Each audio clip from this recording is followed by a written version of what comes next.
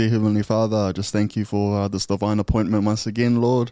And I just say a special prayer of blessing over all of the equipment, over all of us, so that your will may be done here, Lord.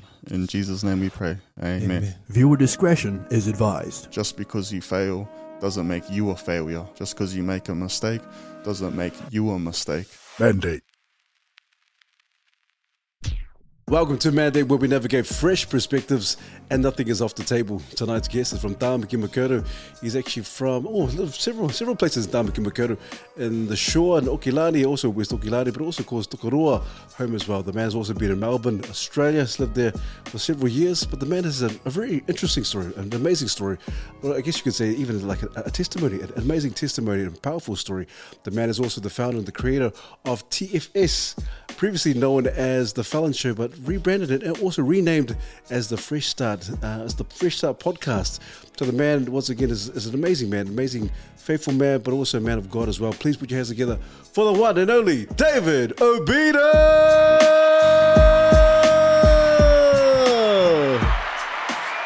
Much love. Kia ora. Thanks for having me on, brother. Oh, man, so good to have you on once again, brother. But it is. It's Inside joke. But it's a pleasure, David. It's always a pleasure to have you. But also, just to get to know you, obviously we've been out at the back there and just kind of talking and having a bit of a corridor with you. Bro, what an amazing story. What an amazing journey. Obviously, TFS is the podcast. And I guess if we can run it there, or if we can start from there, tell us how it all panned out, because even before then, there were some of the things that you've done previous. They were quite amazing. But also in terms of TFS, how did it all start, the podcast, and how did it all pan out for you to say, you know what, this is what's going to be, and also the rebranding as well? Yeah, 100%, bro. Well, first of all, man, big thank you for having me on the show, man. Really appreciate it. Love what you guys are doing with Mandate, bro. Big ups and big respect. I just wish more people were doing it, here in New Zealand. So, definitely big love. Yeah, man, TFS podcast. So that's me. Much love to the whole TFS gang family. All of my supporters and all of that, big love, big respect. Wouldn't be here without you all. Yeah, man, so rebranded. Yeah, so it's known as TFS Podcast now. I started off as The Fallon Show, so it's more widely known as The Fallon Show, but I just initialized it now, so it's just TFS now, so it can be The Fallon Show or The Fresh Start. But it started off as The Fallon Show, bro. So how that came about was, because myself, I'm an ex-felon. So I was deported from Australia in 2018. So before all of this, before the podcast and stuff like that, unfortunately, I lived a life of crime and lived the gang life and things like this. Like I said, so I'm one of those 501s that was deported from Australia. So, we will go into it, but basically after I came back here after a few years, probably 2020 when COVID happened, that's when I pretty much started the show. And it just started off just me sharing my own testimony of the things that I had been through and, all of that, the jail and all of that. And just trying to inspire people with my story and do all of that. And then, it just wasn't long before I started reaching out to boys that I knew and some other boys and started interviewing them for them to share their story. And it just went from there, bro. Just people were watching, people were interested. When I first started sharing my story, there was a bit of interest because of my history and my gang associations in Australia. There was a bit of media interest in that. So when I started sharing my story, it wasn't long before I realized I might be onto something here. And then, just through prison and stuff like that, I met a lot of people in there. And as you do, for a lot of people, prison's just like a university of crims type thing, you know what I mean? So that was the reality of it for me. And through that, met a whole bunch of people, and then it ended up paying off when I started doing all of this, so it was all for a divine purpose, I guess. God had a plan through it all. So, but yeah, man, TFS, that's it, bro. Very awesome. Yeah, David, because some people kind of fall into it and they by chance, I just fell into something and I just kind of gave it a go, and then all of a sudden it just kind of branches out and just kind of grows But I feel like in your instance, it feels like it's kind of quite a passion, like a vocation. Yeah. Kind of like obviously you're a man of faith as well. And so would you say it's kind of like a calling, so to speak? Oh yeah, 100%, man. Like, bro, to be honest, man, the show actually. But I'm grateful to God, that He gave me that position, and because I feel that He gave it to me. But bro, the show itself, in a lot of ways, it saved me. It helped me to rehabilitate. Just as I was doing the show and sharing my story and sharing other boys' story, and that, I just found that as I was helping other people to heal, it helped me to heal as well, and it helped me to deal with a lot of the things, a lot of the mental struggles that I had from, the street life in prison and all of that. So, bro, it saved me in a lot of ways, the show. And, yeah, it's definitely a passion of mine. But I guess it's the passion for me is the whole thing surrounding the podcast as well, like mental health, helping brothers deal with depression, helping brothers getting out of prison, my 501 brothers as well, the ones that are coming back from across the ditch, helping them. So I guess like that whole thing is my passion, just service, I guess. Just to me, it's just, just serving from the front, you know what I mean? Not leading from the front, but for me, it's serving from the front and just trying to help, bro. You know what I mean? When I think of my mental health battles when I was in prison and depression and suicide ideation and all of that, I mean, bro, I wouldn't wish that on my worst enemy, So, yeah, it's definitely a big passion of mine. Yeah, it's awesome, bro. Because you mentioned mental wellness and mental health, because it can be obviously the interviews you had, and I've seen a lot of the interviews you've done with ex-gangsters and so forth. And so in terms of mental health, and you mentioned healing. I like the part you say that obviously for men who just come, these just kind of like stoic and staunch men, David. They're hardened guys come and they share, and it is like you're saying, it's kind of like healing for them. But also, like I like what you said, it's kind of like healing for you in terms of the mental wellness and so forth. Because I can imagine just coming back from Australia back to New Zealand, I can imagine it wouldn't have been very easy for you to kind of integrate back into society and trying to kind of land on your feet. So tell us, how was it, or how's it been for you since being back? Bro, like the reality is, again, man, like, because for me, I'm a born again Christian, bro. So my faith is everything to me. But realistically, where I'm at in life now, like, it's not built, but it's gone through, it's, hold up, I got it. It's where I'm at in life at the moment. It's there's a lot of pain. You know what I mean? It's built off a lot of pain, a lot of struggles that I went through, and yeah. So that's why I'm always just trying to help people and all of that, because I understand the pain, especially with the gang stuff and that, bro. Like, a big part of the show is showing why people join gangs, why people are involved in all of that sort of stuff, because a lot of mainstream society don't understand, like, why people even do that sort of stuff, you know what I mean? They just think they're lazy, or they don't understand the traumas, and especially for our people, bro, you know what I mean? Especially for Polynesian people and that, we're really up against it in a lot of ways, unfortunately. Not that that's an excuse though, but yeah, I definitely identify with pain, and when I started, bro, when I look at some of these guys that I've interviewed and stuff like that, like, a lot of these guys, if it wasn't for the podcast, they would have never even shared their stories. You know what I mean? And these are like stories that have touched so many people now. You know what I mean? Like, I've had a few guests that have gone on to write books and just do all sorts of stuff off the back of the interview, and it's just crazy to think, like, man, if the podcast wasn't there, no one would have even heard this guy's story, you know what I mean? Like, that's why I'm always on board for more people doing it and, just normalizing it a bit, because it's definitely a new age, man, with the whole social media and all of that. I mean, yeah, just even a couple of years ago, man, like before the podcast, I hated social media, wasn't into it at all, But yeah, I guess when I decided to turn my life around, it was a calling, bro, and yeah, when you do the same old things, you get the same old results, you know. So you got to try new things to get those new results, and it gets uncomfortable. Man, when I started the podcast, you know, I used to have all sorts of thoughts running through my head, you know. Just like, I remember when I used to interview people, and it's just like, it's like I had this like third person, you know, like I'd come out of my body and I'd be watching myself and I'd just be like, bro, what are you doing? You know what I mean? Like, look where you came from, man. Like, what are you doing? And all of this sort of stuff. But you just got to push through all of that. You know, I mentioned it before about, you know, even when I first started the podcast, man, a lot of people were iffy on it, you know what I mean, to say the least.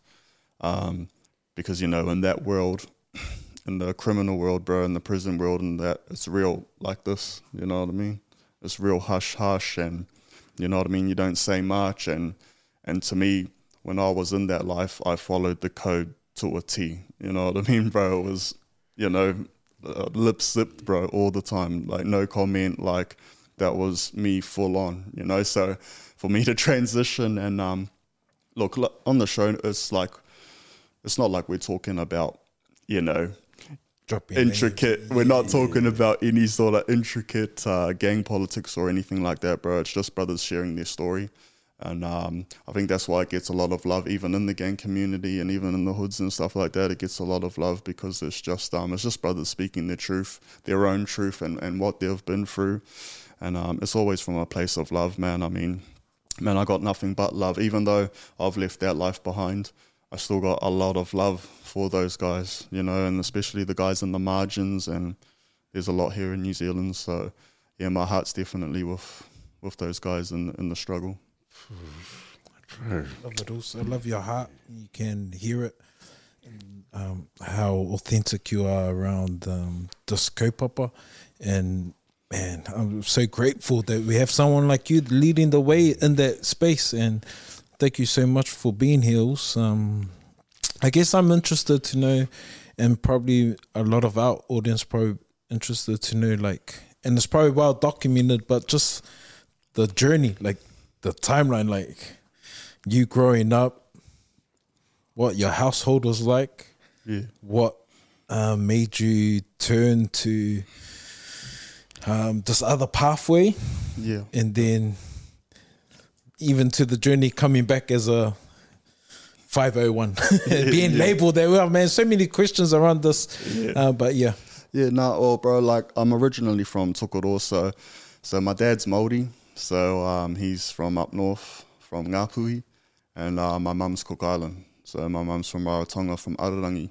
So I grew up single mother, originally from a small town called Tokoro near Hamilton, so growing up there, it was good, you know what I mean? A lot of Cook Islanders there and that, so definitely knew about my culture and stuff like that.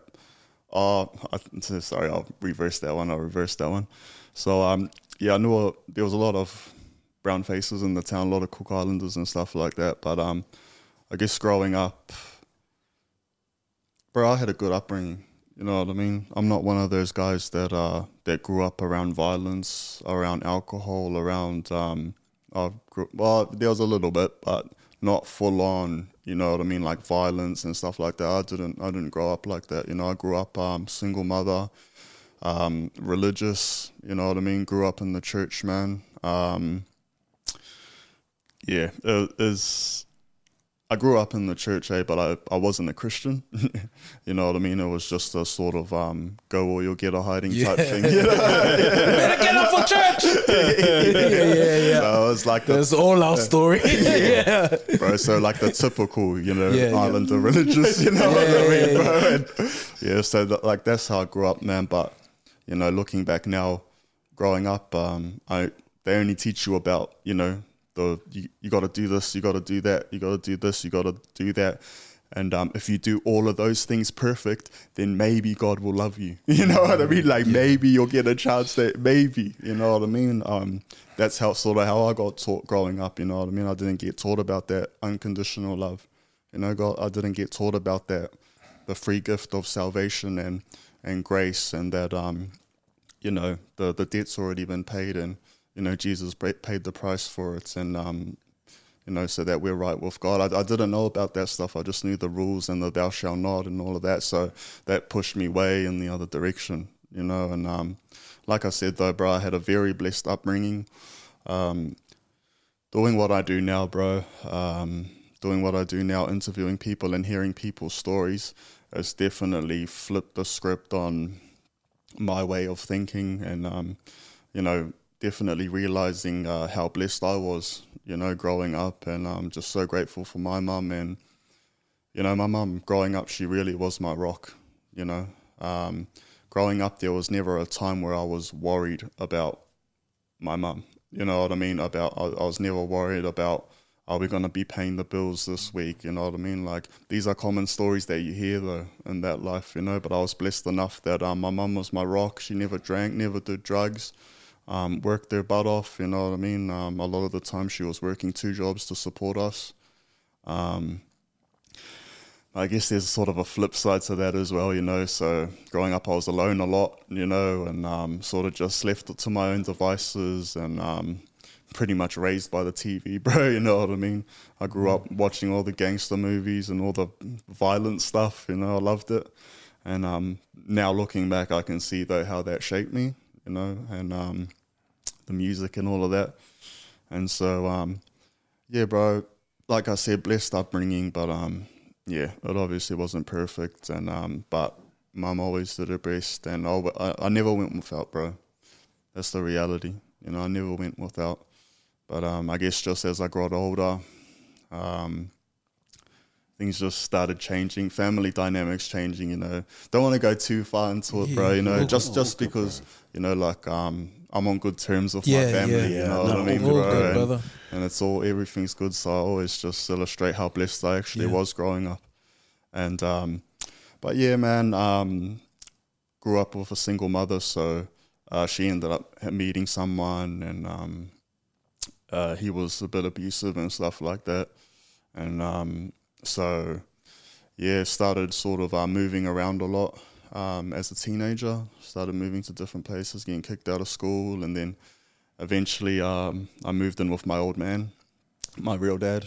And again, yeah, so it's just hard, bro, because I don't want to go too, you know what I mean? Because it's sort of all water under the bridge type stuff, bro, but, love my dad, but he had a tough upbringing as well. He grew up as a ward of the state, so he was pretty stern, you know what I mean, to say the least, bro. Pretty stern and pretty full on, pretty full on dad. Trying to word that one. He was tough, he was a hard man. He was a hard man, and but nowadays, like, my dad's my best friend. Nowadays, we're real close nowadays. But yeah, man. So started running away from home and just getting involved in stupid stuff, bro. You know what I mean? Breaking into houses and smoking weed. You know what I mean? Doing all of that. My dad smoked. You know what I mean? So I was always always around smoking and stuff like that. So that was pretty normal.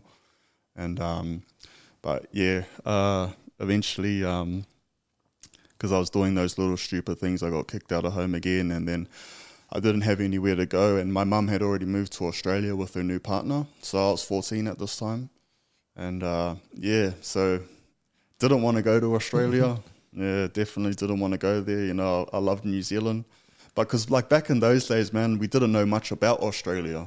You know what I mean? Like, nowadays it's different. You know what I mean? Like, people know a lot about Australia now, but, like, my view of Australia back in those days was, like, full Crocodile Dundee. You know what I mean? Like, in the outback, you know what I mean? Like, man, I used to hear that I had cousins over there and that, and I used to be like, hey, like, cousins, like, man, they must act like Pakeha in there, you know what I mean? Like, that's what I thought, you know what I mean? But then, yeah, then you go over there. I went to Melbourne, and it's actually real multicultural and stuff like that. So, I mean, where I was living, you barely see any white faces, you know what I mean? It's all, like, mixed, So, it was definitely a big culture shock for me moving over there. To be honest, I didn't really like it at first, but then you get used to it, you get used to the faster pace of life. And but, bro, by the time I went there, I'd already sort of basically set my intention for life. You know what I mean? I sort of had set the intention that, unfortunately, I didn't really think I was going to amount to much. I had no belief in myself, bro. You know what I mean? No confidence, no self-esteem and all of that. Like I said, man, you know, my dad was a bit of a hard man, so he sort of knocked my confidence a little bit as a younger man. So I guess I just started making up for it by doing bad stuff, you know what I mean? Hanging with the wrong crowd, committing crimes, thinking like that would make me a man type thing, bro. You know, that's why nowadays I realize the importance of a strong male role model in the house, you know, because that's unfortunately the source of a lot of problems in Aotearoa, you know what I mean? Not having that strong male role model. Got a lot of fathers in prison nowadays and just on drugs and stuff like that. But yeah, I definitely see the importance of that nowadays. But yeah, went to Australia, got involved with the wrong crowd over there, started hanging out on the streets, started doing what you got to do to survive on the streets, money-wise, and stealing, robbing, just progresses, man. You start stealing cars, you start stealing bikes, bro, you know, and you go on to stealing cars, and then you're breaking into houses, and then robberies, and then armed robberies, rolling people. It was just the stock standard progression for me, and yeah, lived on the streets, on and off on the streets in Australia, starting to become known by the police and all of that sort of stuff, and eventually I landed in youth justice, so that's like YJ juvie. Went there, I got sentenced to 12 months. How old were you at this time?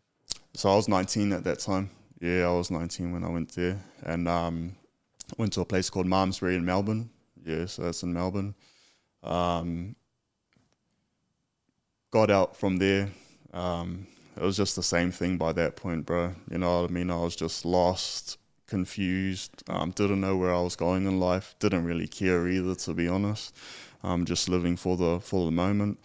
So yeah, did that bit of time and then got out. Was out for like a couple months, man. Went back for 2 years and then got out for another couple months, man, and got sentenced to 4.5 years. Got sentenced to 4 years, but got a little bit extra in prison for doing crime, like just assaults and stuff in prison. So I ended up doing 4.5 years, and that was my last leg before I came back here to Aotearoa. So it was halfway through that sentence that I got my deportation papers, and because 2016 the whole thing started changing in Australia, and that's when a lot of boys started getting deported during 2016. So yeah, I got my papers while I was inside, and said I was getting deported, and yeah, man, hopped on the plane, ended up back here. By the time I came back here, I was pretty broken. You know, I was a pretty broken man. I didn't look it, you know what I mean? Looked like I was fresh out of prison and looked like I had things, everything going on and looking good and all of that, but I was completely broken by the time I came back here. In 2019, at the start of 2019, I came back here. And so had to deal with the struggles of, you know, trying to rebuild, you know, from scratch and rebuild from nothing. It was definitely a struggle for me to turn my life around, especially after coming back here, because all I knew were other criminals. You know, I don't know, bro, I didn't even want to know anyone else, to be honest. You know what I mean? When I was in that world, the only people I even hung out with were crims, you know what I mean? I couldn't relate to, I couldn't feel that I could relate to someone who wasn't gang involved or crime involved or had been to prison. I would just think, well, what are we going to talk about? Like that was, you know what I mean, my thinking. So, yeah, basically, so it was definitely a struggle trying to find a new crowd, and it was definitely a long struggle. Like even during my time in, I'll keep going. So, yeah, like I said, so it wasn't until COVID happened.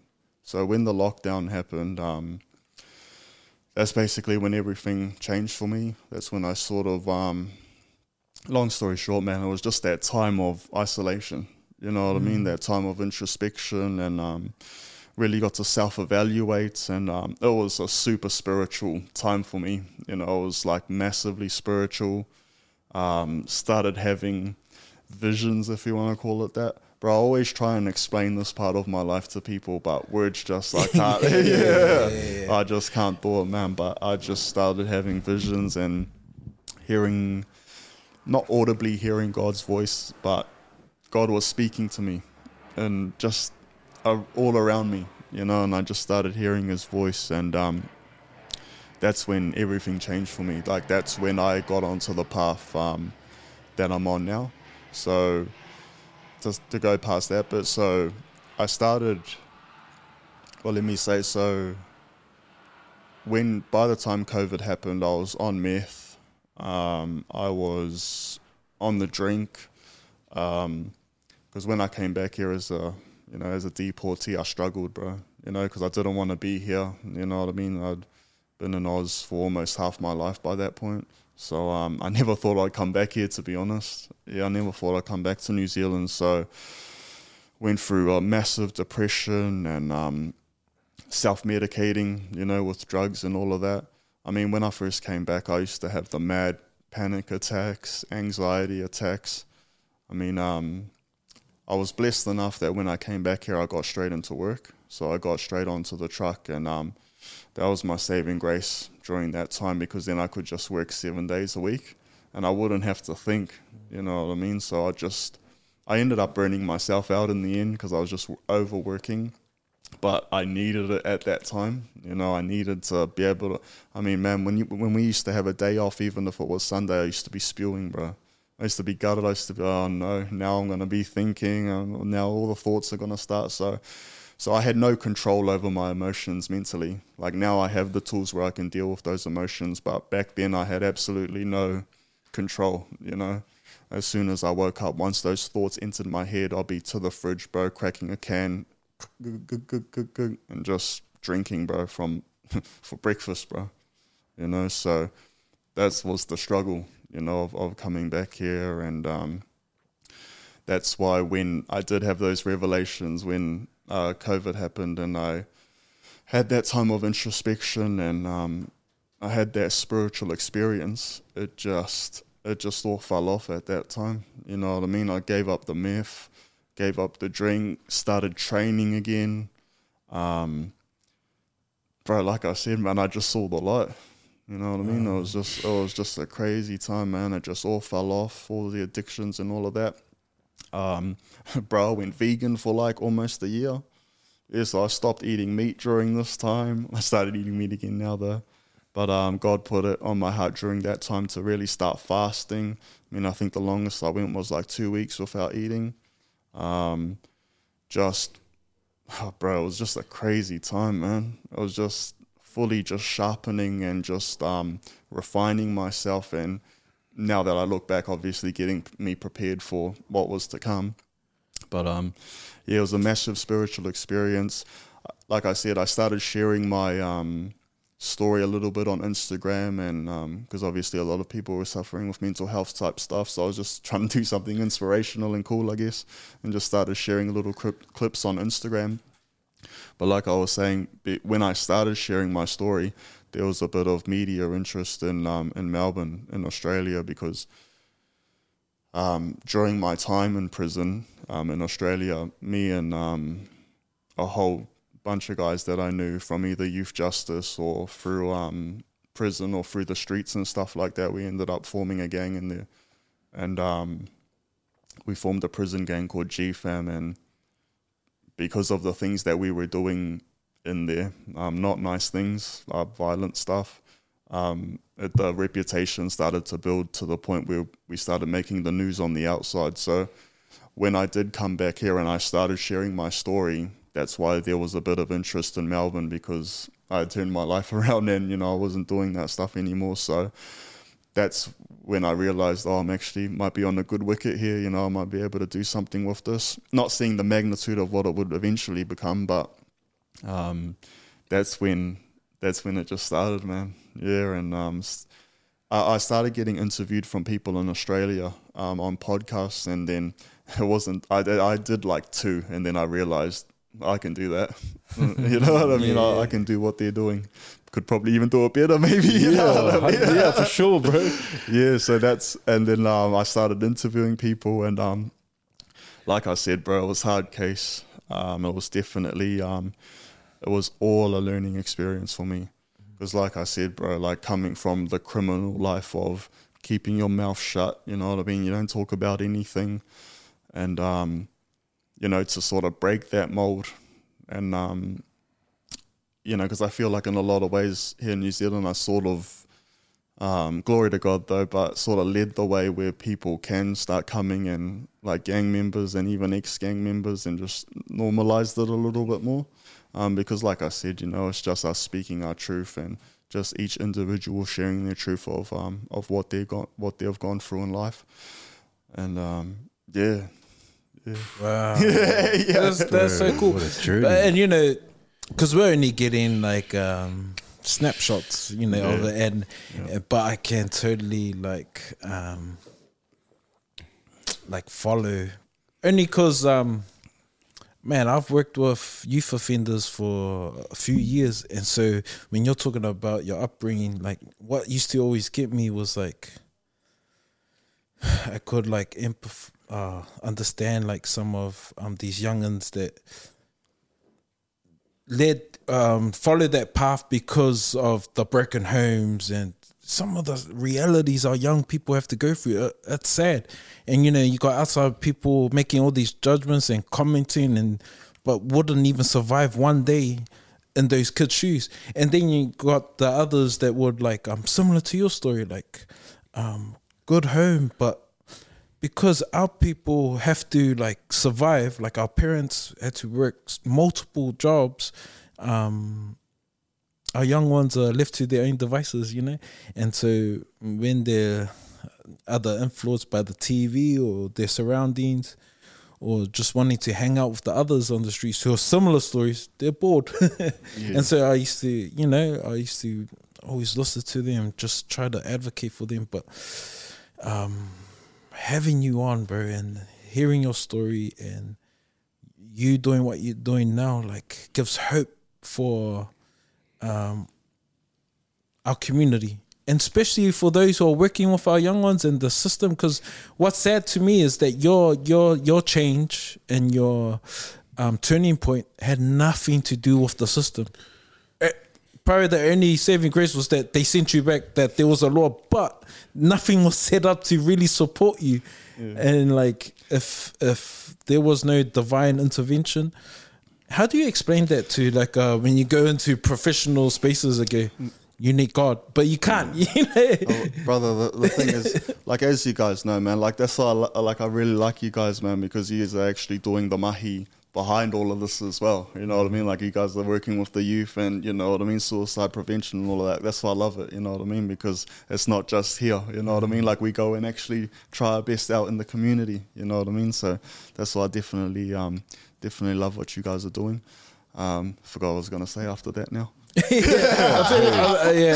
We're talking about like the system. Like, oh yeah, bro, yeah. So, brother, the more you look into the system, especially for me, man, having been on both sides, you know what I mean? So I've been on the other side and the prison side of it and on the yard, but then I've also now been in a position where now I can sit down with judges and meeting like all of these people on that side, you know what I mean? So, but the reality is, when you look at the system, it's really systemic, you know, it's really, in a lot of ways, unfortunately, designed to fail.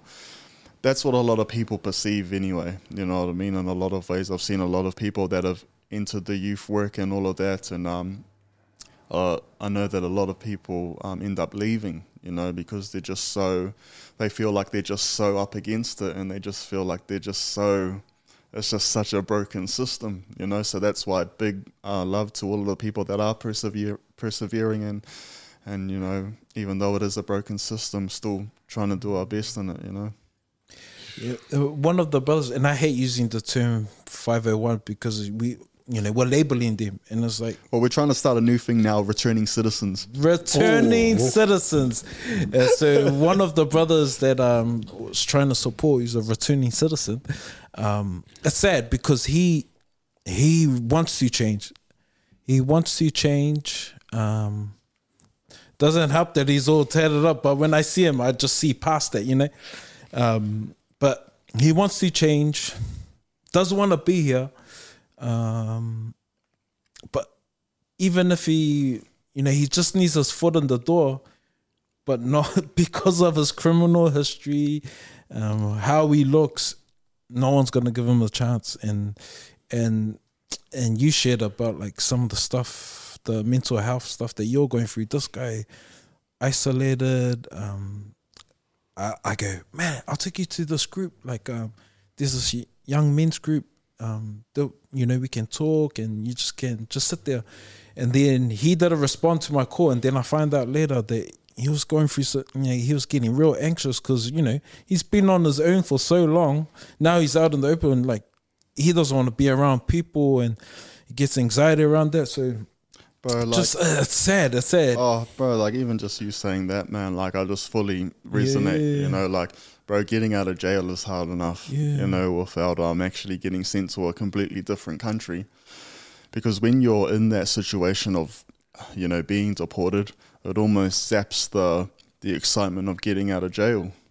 When you get out of jail, it's like, well, the previous times I was released from prison, it's always like this exciting time, but like when you're being deported, it's just like this dreading feeling, That's why you got so many guys sitting in the detention centers at the moment trying to fight their case, it's real sad. But with the whole deportation thing as it stands, like we just held a 501 wānanga, or returning citizens wānanga in Wellington on October. So we had a whole bunch of brothers, man, that all came together, and we all shared our testimonies of what we had gone through from being deported and all of that. And man, the brothers are really up against it, coming back here. I was blessed enough that I had my dad here. Bless my dad that he was there. Don't get me wrong, my dad didn't have much. When I came back here, my dad was flatting. We had to share a room. I crashed on the floor. I mean, bro, when you're getting out of prison, especially remembering all the support networks I had back in Australia, to come back here and to have to sleep on the floor and to have to go through all of that. I mean, I shed a few tears, to say the least, coming back here. But I was so blessed just to have that, because there's a lot of brothers that are coming back here that don't have nothing, no support. I mean, the reality is if you're coming back here with no support, you're going to get chucked in emergency housing, which is a sad state of affairs in this country at the moment. You get chucked in a hotel, domestic violence, there's drugs everywhere. Imagine a brother that's coming back here wanting to turn his life around and get a job. How? You know what I mean? Like, you'll barely be able to sleep at night with all of the noise. Like these were the stories that were coming up in the wānanga we held. So we just realized the importance. Like, we've been doing a lot though, behind the scenes. We've been making a lot of moves to try and make it a bit better for people who are coming back. We went to Switzerland at the end of last year. Ended up having the privilege to go and speak at the UN over in Geneva. So that was dope. You know what I mean? Like going from prison and all of that sort of stuff to like going to Switzerland and going to check out Geneva and be able to get in the UN. And bro, it was an awesome experience. It was cool for my mum to see that as well. It was cool. Such a blessing to be able to to do all of this and to show my mum, and you know what I mean, that I've turned my life around. Like, that's why I love it, because I know a lot of brothers who lose their mums in prison and all of that, and their parents never got to see them try and make that change, so I'm so blessed that my mum got to see that and to see me turn my life around. And because my mum deserved it, like I said, man, I had a blessed upbringing, and put my mum through so much crap, man, police coming around the house and all of that stuff, making my mum look bad. And, you know, my mum's religious as well, you know, so she's having to lie about me and where I am, and you know, I was an embarrassment, bro. You know, I sadly, you know, I was embarrassing for her, you know. So for me to, she loved me though, don't get me wrong, but there was that aspect, you know, like no mum wants their son to be known as the local hood rat, you know, on the streets and stuff, and no mum wants that, you know. And so yeah, it's just a blessing for me to be able to do that. But yes, I ended up going to the UN, so that was a cool experience. Oh, I was going somewhere with that, but I forget where I was going to end that. Yeah. So, yeah. But there was a story about you going to the UN. Can you tell us a little bit about that? Like, what were you fighting for? Oh, so we went over there to basically, it wasn't about the visa cancellations itself, it was about the human rights violations inside of the detention centres. So it's pretty rough, you know, in those detention centres at the moment. There's a lot of rioting that goes on and all of that. So we went to the bat for the boys, especially Christmas Island. So they got an island over outside Australia where they take all the deportees and all of that. And it's nicknamed Hell Island, so that says a lot. But they actually shut that down now. So they're not actually taking deportees there anymore. I know refugees are being kept there, but last I heard, they're not sending deportees there anymore. So whether or not that's because we went to the UN and that, we'll never know. But I mean, as long as, you know, as long as it all gets done, I mean, that's the main thing. Sorry, also I think I'm talking heaps, but all good. there's you know, if people on the outside looking in, like I'll just our normal citizens, I always refer those to the Herald section where people like got so much to say and they're so confident about it, but these people always like oh, that's what they deserve, that do the time, do the crime. Like, why should we be happy there? Why should we be using our taxpayers' money to like go over and beyond for these, you know, for these people? But the reality is, and you know, when I'm,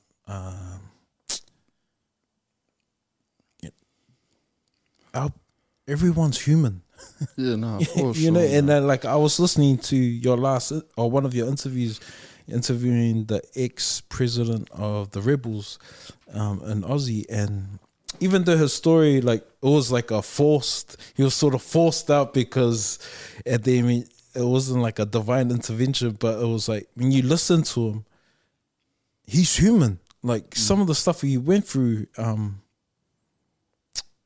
no one should be going through it regardless. And even our patch members, like, they're human and they feel it. And so like, what are some of the stuff that you feel that people need to understand? And also, it's probably a long question, but what's one thing that people need to understand? And also, like, what are some changes that need to happen in our system?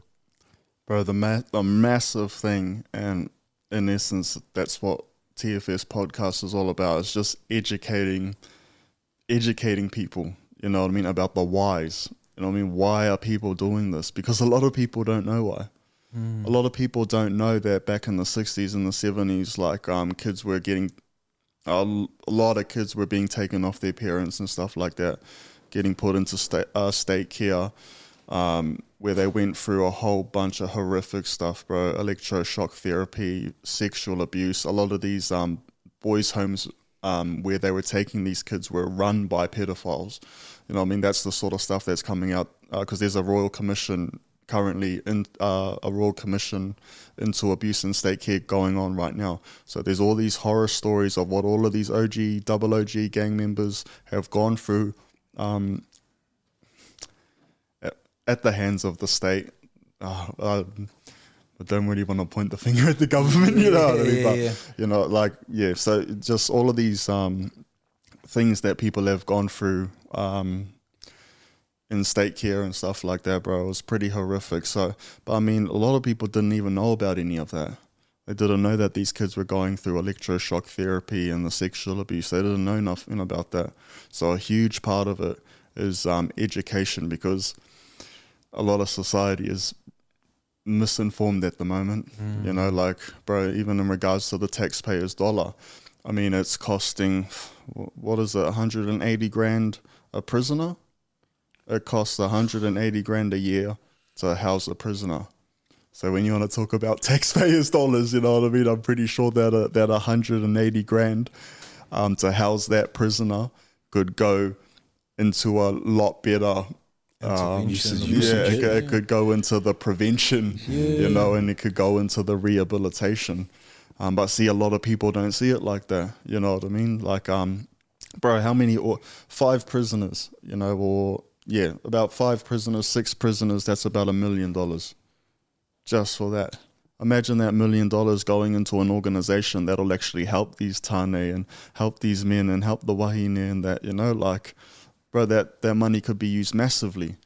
But this is what I mean. It's just all about educating people and telling people how the system works and where the taxpayer dollar goes and how much it actually costs to run these prisons. And then it gets even deeper than that, bro. The private security firms that run the prisons and all of that, because they get a lot of money because the 180 grand that goes to the private security firms that run the prisons, like Serco and all of that.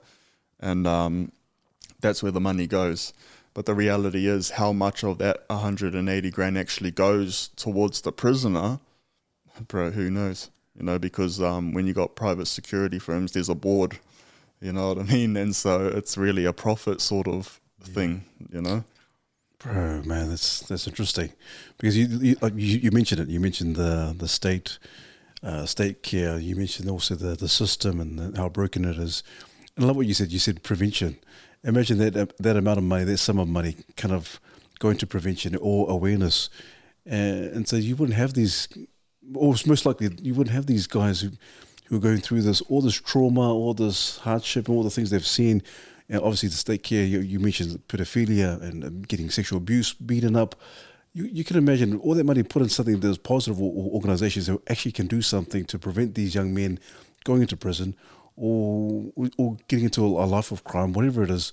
But the money is not going to something that's kind of actually helping these individuals. In fact, it's just a cycle. Hey, David, it's just a cycle of brokenness, a cycle of hardship, but also a cycle of young men who go inside and they come out even worse.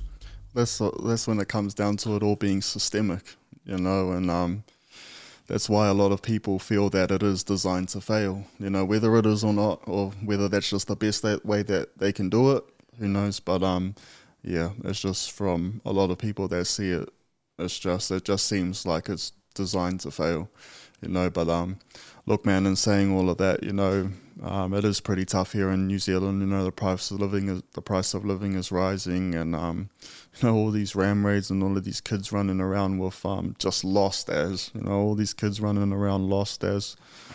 I was going somewhere with that. All these kids running around lost as, like, there are a lot of good organizations though as well, you know, here in New Zealand that are really stepping up, fighting the battle.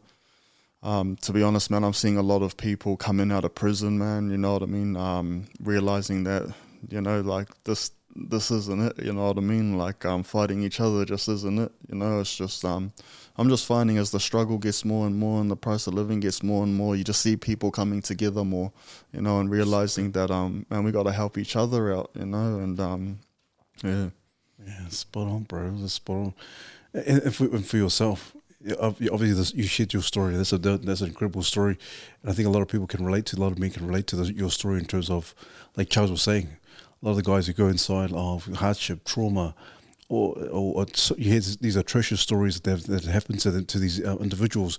But your story was, and some people could relate to your story, but in terms of your story, in terms of the hardships you've kind of gone through in coming out of the whole deal, your spiritual awareness or spiritual awakening, so to speak, where to now? Where to now with TFS? Because you've done the ex-gangsters, but I see the progression around the crime story, because you're shedding some light on some real serious issues that people don't even know, even underground, people don't even know. And so where to from here for TFS?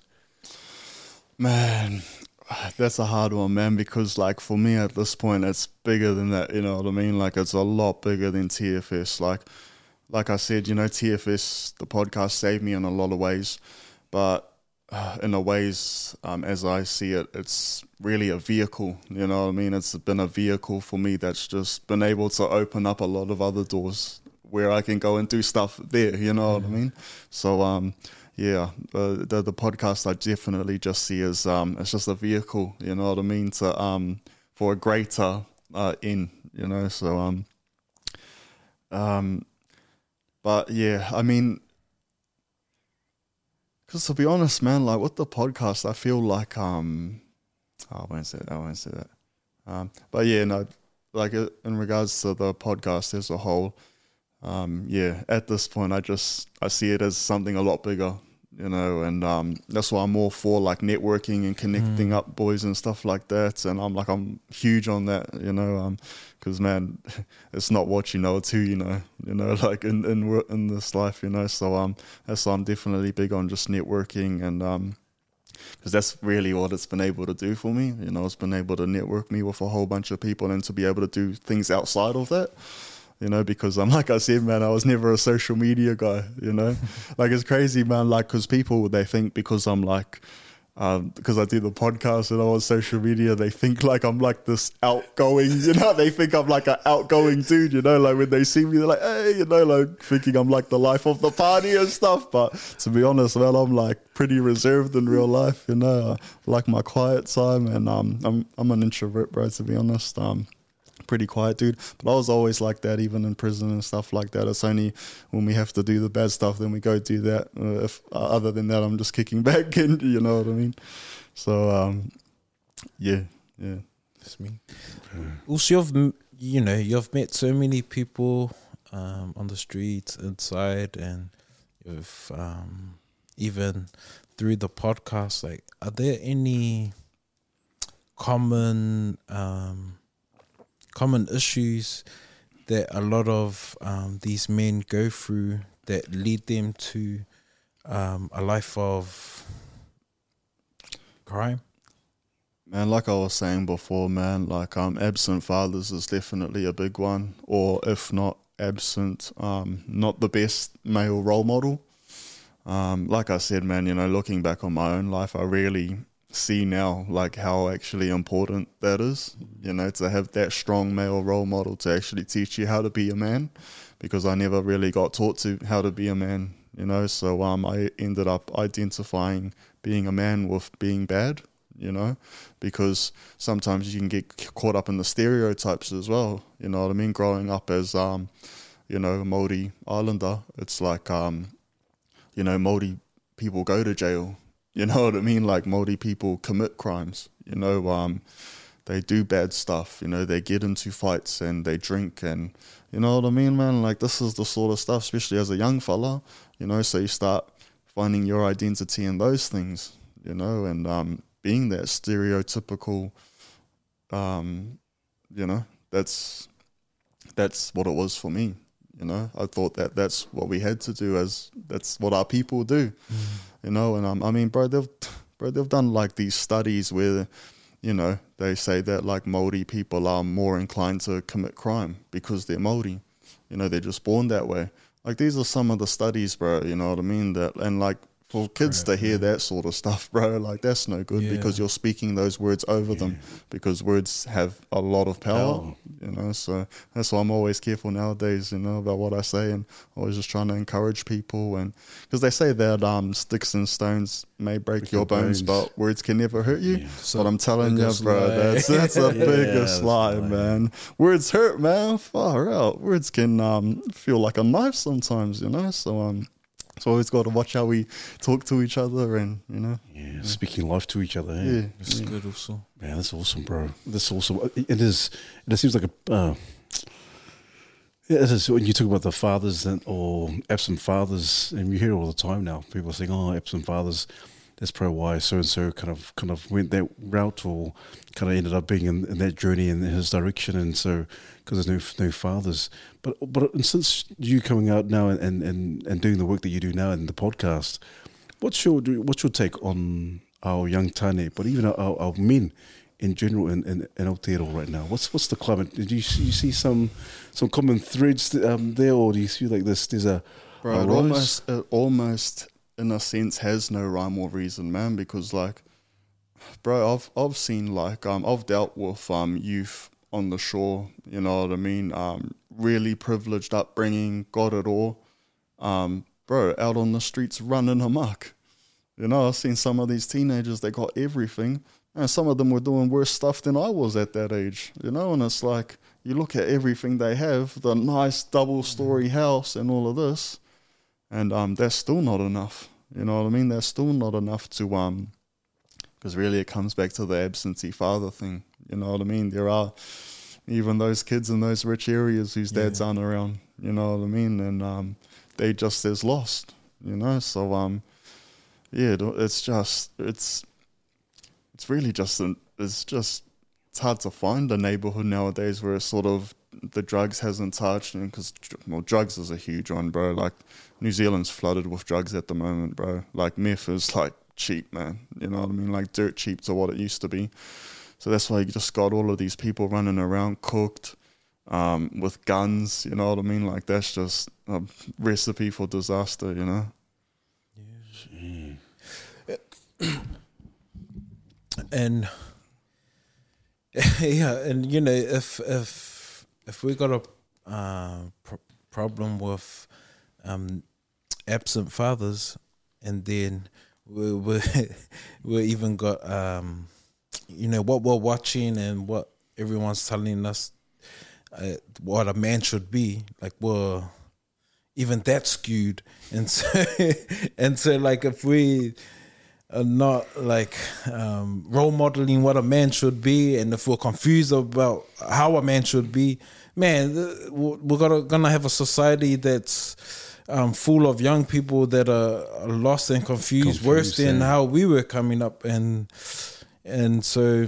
Well, we were talking about this last time as well. We touched on that. I touched on that part, how yeah, just in society at the moment, there really seems to be a bit of an attack, you know what I mean, on the masculine man, and it feels like in a lot of ways the women are being, what do you call it, masculinized, you know what I mean, like the women are getting more masculine and the men are getting more feminine. Well, that's what we're being shown anyway, it feels like. So, like you said, man, it just creates a lot of confusion. Yeah, man, the kids are being taught a whole bunch of stuff nowadays. Yeah. And for you, like, going through this transformation, because, you know, obviously you've had men in your life that role modeled a certain way, and, you know, for our dads, like, they only do what they were taught, and you imagine the trauma that they went through, and some of the outlets they had, they probably didn't have anything. They just had to deal with it.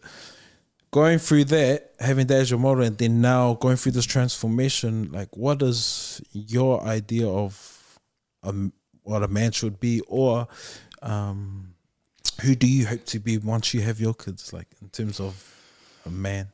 Oh, bro, like, for me, it's definitely based on my faith, you know what I mean? The Christian faith, that's... that definitely models it for me. I mean, I can only really speak on myself and what I feel like a man should be, and the way that I want to emulate is, for me, it's just a life of service, man, you know what I mean? Just really serving and really helping out. Yeah, just yeah, for me, a man is definitely someone that leads from the front, but also serves from the front. You know, and yeah, that's a tough one. Yeah. And it's all good, and because, you know, like, some of the virtues we have, like I only met you now, and I don't know what, I can only imagine what it used to be, especially if you're like introverted, and how you probably like, who are you? And, you know, the codes you have to follow, like, don't talk to me, don't trust anyone, like, I'm guessing, like, when I met you just from the outside looking, you know, man, humble. There's authenticity about you. You gotta, because, you know, love, you know, the way you express it would be way different. Because, you know, a life of services mean you're wanting to help someone because you love them, showing them the love that's been shown to you. and I don't think.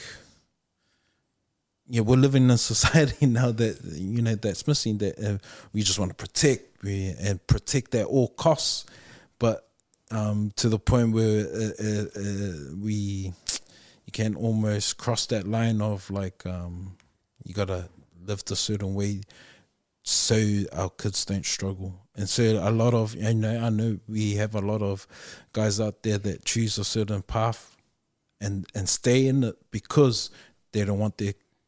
They want their, the intentions is that they have this good life, but there's a consequence to if they ever get, caught or cross that line where they have to do something that breaks the law. You know what I mean? And so, I love your story because we don't. It's even hard to be a Christian now. Yeah, how many stations, podcasts would openly talk about God? And it's like people will cringe. Even like listeners would like, oh, don't talk about religion to me. Don't talk about God. And but what is it about? Because, when you're at rock bottom, you're going to turn to some sort of source. What is it about the Christian faith for you that made you like feel like, this is God, this is, the Christian value? I don't know. Bro, like, for me, it was, like I said, man, so during the COVID period, like the initial lockdown, that 2020, that's when I started having that spiritual awakening.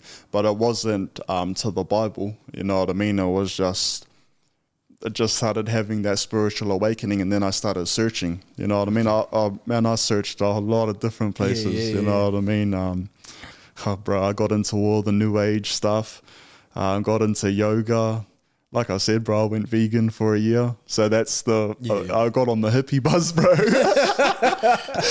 Like, because the thing is, that would have been a cool one, though. No, because that was sort of my first sort of group of people that I started hanging out with outside of the criminal world. You know what I mean? That was sort of I started meeting all of these those sorts of people with I call them hippies, you know what I mean? Those sorts of people, and started getting into all of that stuff and started researching all of the the other religions and things like this. But for me, it was like, as far as the world's concerned, I feel like the attack really is on the Bible at the moment. You know what I mean? I feel like they're really attacking the Bible. Like, you can go out and speak about anything. You can speak about any religion. No one's really going to say anything. But as soon as you mention Jesus, whoa, everyone starts backing up. You know what I mean? Now we're getting too religious. You know what I mean? Just for even mentioning that name. So because of that, that's what made me think, hey, there's something more here. You know what I mean? There's something more to this. If all of these people don't want us reading the Bible and attacking, there must be some truth to all of this. And like I said, man, it was a long journey. Even when bro, I got full on into the new age stuff, bro. I got into all of the tarot cards, got into all of that, trying to channel dead entities and all of that. I've fully repented of all of this nowadays, you know what I mean? So I broke off all of those curses. But during that time, man, I had one encounter where I thought I was talking to my nan, and to be honest, in that moment, my heart was telling me that was my nan.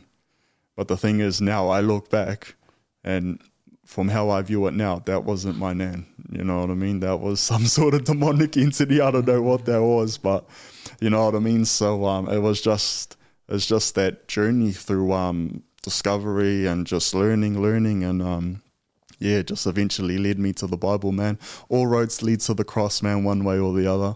You know, I mean, you got the Buddhists, they say that Jesus was some sort of a teacher. Muslims acknowledge Jesus as well in their way. There's always the Krishna's Christ, you know what I mean? Like, it's, yeah. Well, that's pretty cool, because I think about, like, people that try to... that are searching for something. And as Christians, we always, there's different type of Christians now. So, and when we go to the word, we try and look for answers. But I feel like there was someone that talked about, imagine if you were just trapped on an island and all you had was the Bible. And you're searching for, and you're trying to find the truth, just you and the Bible, without any influencer preachers or mentors, because it's easy to go turn to people like, you tell me about this and we got these questions, but imagine it was just you on the island just with the Bible.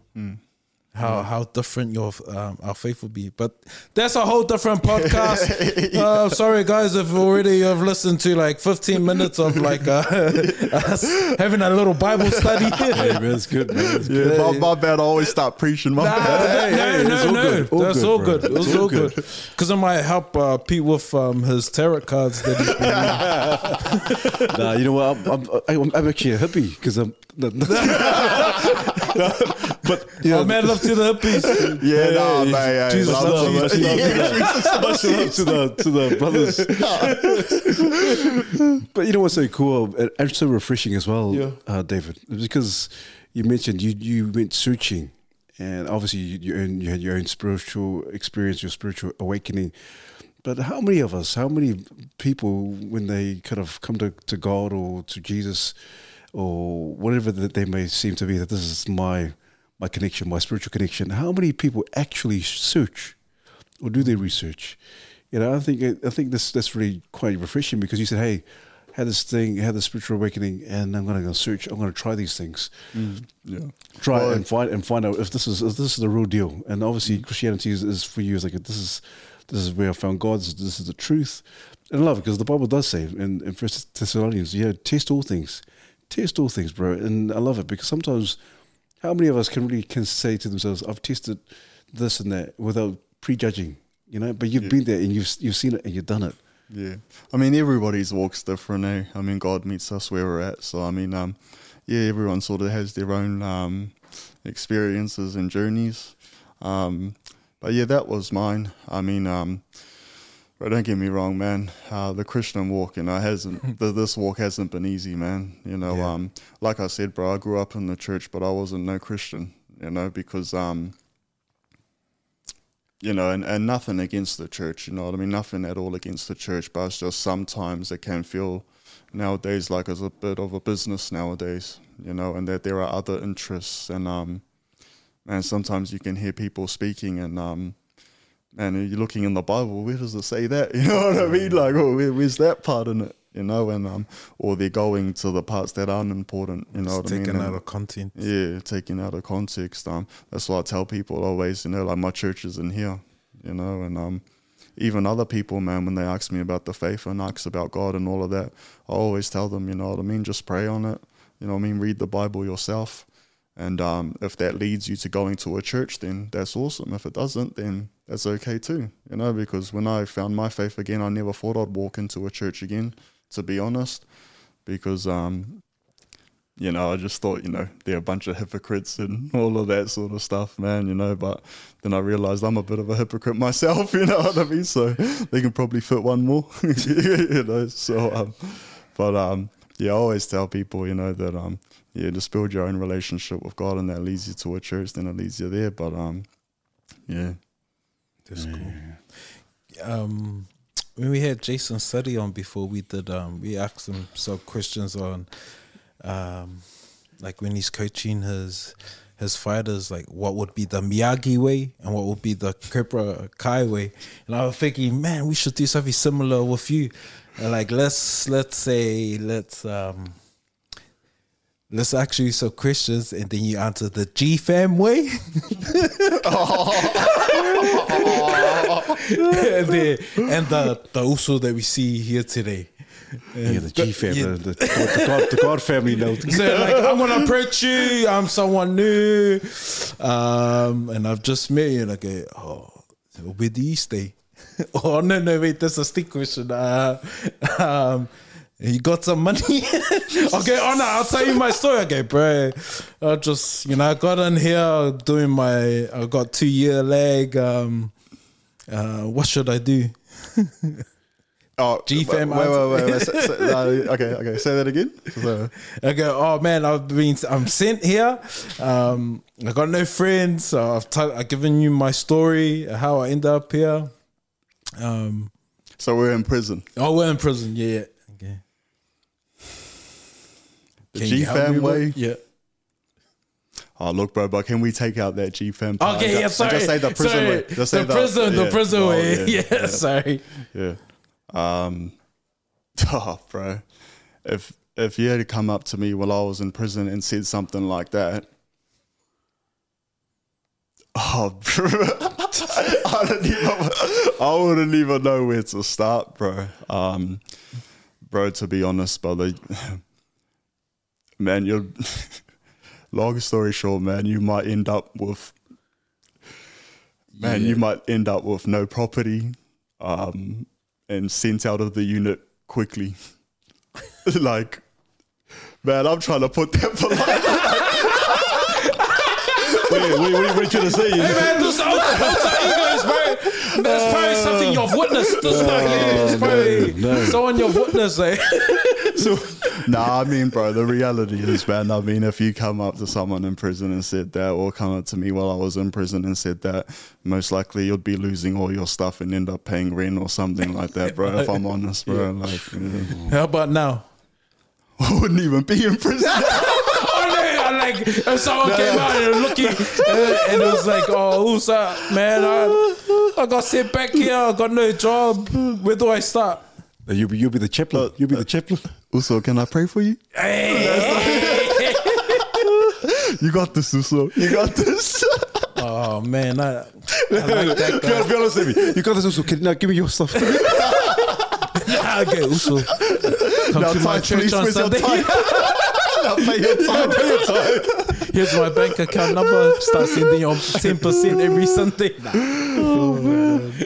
Hard case, man. Hard case. So I'm gonna get heaps of comments for this. Why'd you even ask that question? Hard case, man. Who's your favorite character on Blood and Blood Out? It's gonna be Miklo, eh? My favorite character on Blood In, Blood Out. Yeah, gotta be Miklo. Gotta be Miklo. Man, mine was Milkweed. Milkweed. Mine was Paco. Yours was Papa, eh?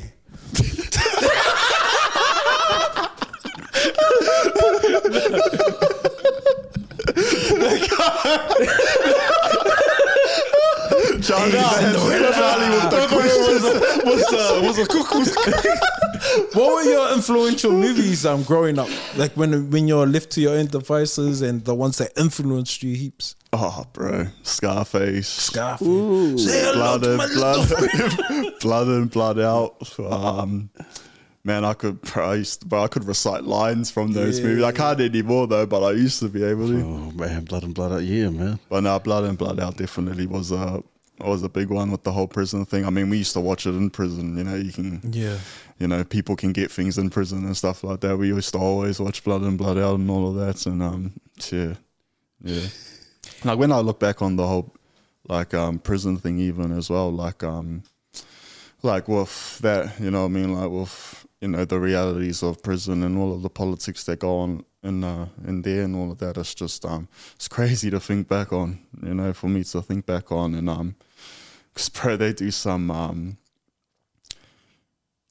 grimy stuff in prison, bro, you know what I mean. And you gotta hide things in certain places, and you know what I mean.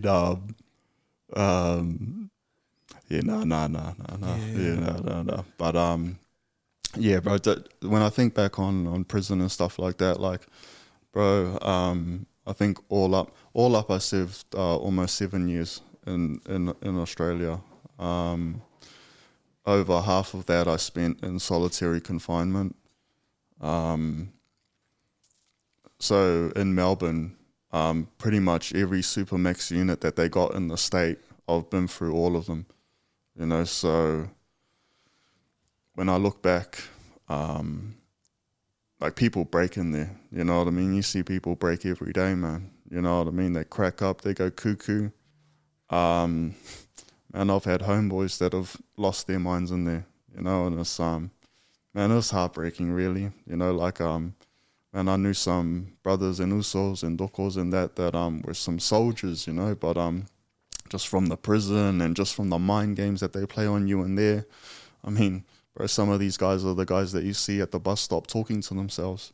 You know what I mean? So it's like when you see people who were like soldiers and just like real solid, staunch dudes, and then you see them on the other end after the prison and the system and all of that, and they're just, you know, they're just cracked up and they've just lost the plot. You know, it's just it's inhumane, really. You know, like I've seen heaps of studies on it since I've been out about the long-term effects of solitary confinement and what it does to the mind, and it exacerbates mental illness and all of this sort of stuff, bro. Like, but you see that a lot in prison. You know, you see people lose the plot. You see people lose the plot on drugs. You know, like I said, man, people get things in there. Me, myself, man, you know, the whole time I was in prison, I was a drug addict. When I came back here to New Zealand, even though I was released from a maximum security prison, I was a drug addict. So these are like a lot of things that people are dealing with as well when they come back here. You know, they're coming back here addicted to drugs, addicted to medication. I was addicted to medication too. So like I said, you know, when brothers are coming back here, they're really up against it in a lot of ways. Like when people from across the ditch ask me for advice about coming back here and all of that, I tell them, bro, like the reality is if you're coming back here with no support, it's pretty much ice skating uphill, man. You know, there's no other way to put it, man. You know what I mean? Because you can't give them the false hope. You know, you got to tell them, like, if you want to change your life around, if you want to switch it up, you're going to have to fight for it. There's absolutely no other way. You know, you're going to have to, yeah, like I said, it's an uphill battle for sure. But yeah, like I said, that's why we're trying to change things up and help the brothers out. But like I said, you know, that's my passion, you know, just helping all people, not just returning citizens or not just gang members or anything like that. I mean, bro, even when I started the podcast, like, because I started it off it was just meant to be for ex-gang members and stuff, you know what I mean, or current gang members, you know, that's sort of how the podcast started. But as time went on, man, I just started getting all sorts of people reaching out, you know, and started getting wahine reaching out and asking to share their stories and all of that. And we spoke about it last time. One of the most touching interviews I did was with a lady named Anahira Rigby, and her sister was Araki Rigby, who tragically was murdered and dismembered in Havelock North and Hastings. And, man, just to be able to do that, though, you know what I mean, when she reached out and, you know, I never thought that I'd do those sorts of interviews, you know what I mean, but it just shows you never really know where it's going to go or who it's going to affect. And it's honestly, like, as you guys probably know as well, it's a huge privilege, you know what I mean, to be able to share people's testimonies, and it's definitely not something I take lightly. Awesome. Yeah. Because you've learnt heaps since you've gone through this journey. What are some advice you would give to someone that's been sent back and trying to find their feet? Yeah. Bro, to be honest, man, I can only really come with that one answer, bro, Yeah, and it's just to put it in God's hands, fight, and but that's definitely what I tell people, man. Use the chance to try something new, and if it's something new, you know, try and put it in God's hands. You know, you can't lose. You know what I mean? Like, what could you lose from doing that? You know, but you got everything to gain, though. You know, so. That's why I always tell people as well, yeah, say a prayer, man, have a karakia, and even have a prayer for us, you know, to be able to do more, you know what I mean? And but it's definitely all happening, man. 2024 is definitely going to be a big year. Got a whole bunch of stuff on the go at the moment. Don't want to say too much. I don't know what I can say. All good, bro. Yeah, heaps on the pipeline, bro. Well, yeah, of something I can share. So, me and two of the dokos, Simoni and Patani, two very solid brothers. Well, they've started a youth organization called 180 Turn, so they've put me in management with that. So that's a definite privilege. So we're definitely looking forward to helping the tamariki next year, the rangatahi. So I'm definitely looking forward to working in that space. And Yeah, I mean, in regards to TFS, man, I mean, whatever comes really, whether it be interviews, whether it be vlogs or whatever, I mean, I'll definitely keep that going. Yeah. Love that. What an absolute pleasure. Well, it has been, Uzo, it's just been a pleasure just listening to your story. And I can just sit here and just listen to your story and just listen to the other stories in the pathway and the journey that you've come through. But Oh, look, also, man, sorry to cut you off, bro, all but good, bro. even I'll add, bro, like, even though, I've been doing all of this with the podcast and stuff for the last 2 years now, over 2 years when I started the podcast. But it's definitely come with its challenges, man. Yeah. You know what I mean? Like, don't get that part twisted. I've been walking with the Lord and, I've got my faith, but I've definitely had my struggles, man. Bro, this year I was struggling with addiction, marijuana addiction, on and off throughout the year. So that was something that I had to deal with. Not that it ever shook my faith or anything like that, but it's just the realities of life, bro. You know what I mean? Whether we have our faith or not, you know what I mean? Where life's hard, you know what I mean? Life's not easy, man. You gotta work hard. So yeah, man, it's definitely definitely come with its challenges and trials. But yeah, I mean, like I said, man, my faith is that rock. You know what I mean? Even if even when I was caught in weed addiction this year, I mean, I was still going to church. You know what I mean? Still doing the mahi, still doing all of that. But I guess I just, in a sense, just need to slow down a bit, I guess. Sometimes I can get a bit ahead of myself. And but yeah, that's why I really want to encourage everyone as well. You know what I mean? That's in the Bible it says a righteous man falls 7 times, but he gets back up. So that's why I always encourage people, man. If you slip up, if you fall, don't identify with that. You know what I mean? Don't identify with the actions, Just because you fail doesn't make you a failure. You know what I mean? Just because you make a mistake doesn't make you a mistake. For me, it's, I might sin. You know what I mean? We all sin, but I'm not a sinner though. I'm not a sinner anymore. I've been cleansed, so there's no condemnation anymore. So again, I just really encourage everyone, it's tough out there, and love is definitely the key, man. And yeah, like I said, man, I'm all for bringing people together and so we can all do it together, and I said it last time, they say that competition happens on the bottom, but everyone at the top is collaborating, So true. Yeah, so I'm definitely big on that. Man. It is like I said, and yet, like you just mentioned, regardless of the hardships and the struggles that we go through, obviously we, like Charles was saying, we're human. We're human. We go through our ups and downs. We have our good days and our bad days. But bro, what you're doing, and like you said before, you're shedding light.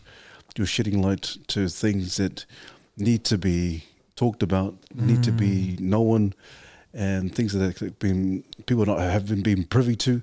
But you're shedding the light, and I love it from the ex-gangsters into to that space, to the crime stories now that people are actually hitting you. Hey, can you talk to me? Can you tell me about the story and all that kind of stuff? It's amazing, man. It's crazy, man. Like I remember at the start, I used to just take anyone, you know what I mean, whoever wanted to be interviewed. Yeah, man, jump on, But I wish I could still be like that, you know what I mean? But it's just, you get so many people reaching out. It gets a bit tough sometimes, So to people that do reach out and, if I don't get back to you, my bad. It's just this is a lot, you know what I mean? And, yeah, so, but yeah, it's definitely, I was going to add something to the end of that. What was your question, sorry? Oh, no, just commenting. So, man, the work that you're doing, you're shedding light to a lot of people. And obviously, you're saying that people are kind of hitting you up and saying, "Hey, can I get you on? Or can I come to TFS?" Yeah. I was gonna say something there, but I forget now. But yeah, just to continue on from there. Yeah. So but yeah, so a lot of people reach out nowadays, and so there's been a definite. I thought I was gonna add something at the end of that, but I forget now. But I will go on to this, because I mentioned it last time. Bro, like even when looking back again, you know, to when I first started the podcast, like I said, man, you know, it was a tough journey for sure. You know what I mean? People sort of give you the sideways looks and all of that. But one thing I found, man, in this journey is that you can't be scared of what people think of you. You know what I mean? Don't worry about any of that. I know so many people that are just stuck and they don't want to step out, even though they got the mad potential to do stuff, you know, but they're worried about what people think of them, you know? Just like when I used to do the interviews and I used to have that out-of-body experience of me looking at myself like, bro, what are you doing? But I pushed that to the side though, you know, even though that voice was dead set in my ear, I just kept going. Because why should I be worried about what people think, you know? Been worried about what people think my whole life, realistically. But I mean, nowadays, you know, I look at it that you really just gotta, the Bible says that the fear of God is the beginning of wisdom, you know? So another guy that I interviewed, Georgie, he mentioned that part, that sometimes it's just weighing up that fear of man and that fear of God. And you know what I mean? Just weighing that up. And but like I said, man, when you try new things, you get new outcomes, you know? You get stuck in doing the same old things. You're just, it's you know, it'll never come to anything. And I was just going to add a bit to that. Oh,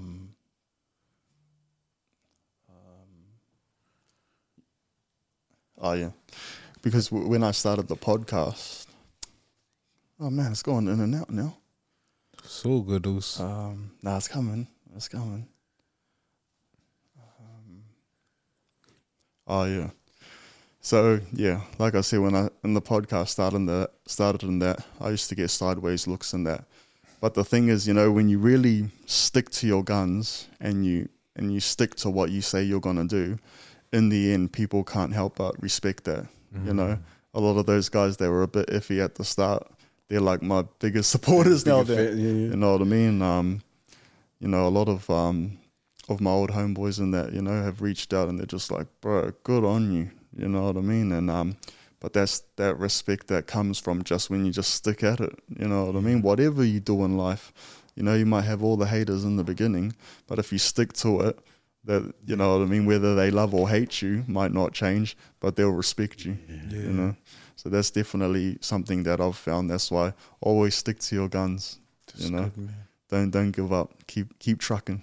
Yeah, man. I love that because you know, all the ones that we come up with, and they might see your transformation from afar.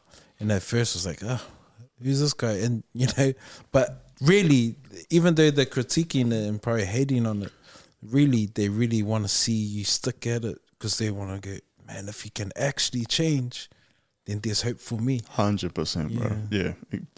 Put it perfect. Yeah. I remember I was going through my transformation in the earth like years ago, but I was one of the, you know, when you're really zealous, you're always like preaching to everyone. I remember every Facebook we status. all go through that stage. Every Facebook status was like, man, and you know, I'm every time I get the Facebook memory, I'm like, man, I was so zealous. I wish I was like that again. But I just remember, you know, you don't get much likes and people will probably give you the side eye. But like years after, when I catch up with some of the brothers, they would like pull me to the side and go, man, also, you know, I was going through the darkest times during that time, but I would follow you. And that one message, man, it helped me. And I was going, what? I go, man, you guys never said anything when I was going through this. And sometimes you feel alone, but, you know. You never know whose life you're affecting. Yeah. You know, I always tell that to people that I interview as well. I always tell them, bro, you're never really going to know. You might see the comments and on the likes and stuff like that, but you're never really going to know who you've actually touched, you know. And but that's why it's just such a privilege, you know, to be able to be in that position, especially for me, bro, because like I said, man, you know, I'm a believer, you know, I follow Jesus and all of that, but I don't consider myself too religious, you know. I mean, even with the show, man, you know, I interview anyone, bro, you know what I mean? It doesn't have to be Christian, you know what I mean? Everyone's got a story, You know, I mean, bro, some people have even judged me for that. You know what I mean? Like, oh, you interview people that aren't Christian? Of course, man. You know, why wouldn't I? You know, like, so, yeah, it's definitely been a cool evangelizing tool, to be honest. You know, because yeah, I'm just in a position where people are always asking about God and stuff like that, and you know, it brings a tear to my eye, to be honest, man. I mean, I've had mothers reach out, you know. Oh man, I've had so many people reach out. It's I never would have thought, man. Like I've had the Minister of Justice reach out, wanting to jump on a Zoom, asking for my advice on things. Got to go to Switzerland, man.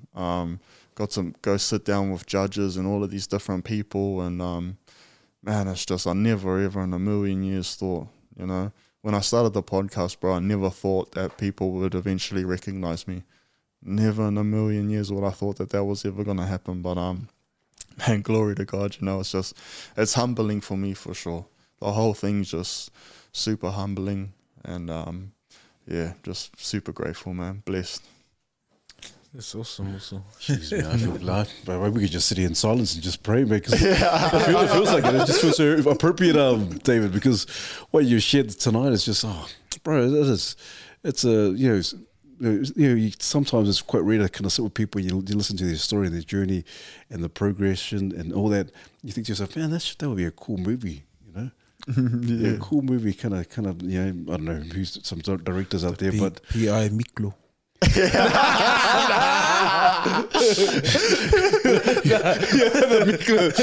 Mr. Spider, he's the spider vato. The vato cocos. The vato coco. The VC, my VC, man. Vato's coco, bro. What a crack up, but it is, bro. Obviously, what you're doing is amazing. You're hitting a lot of people.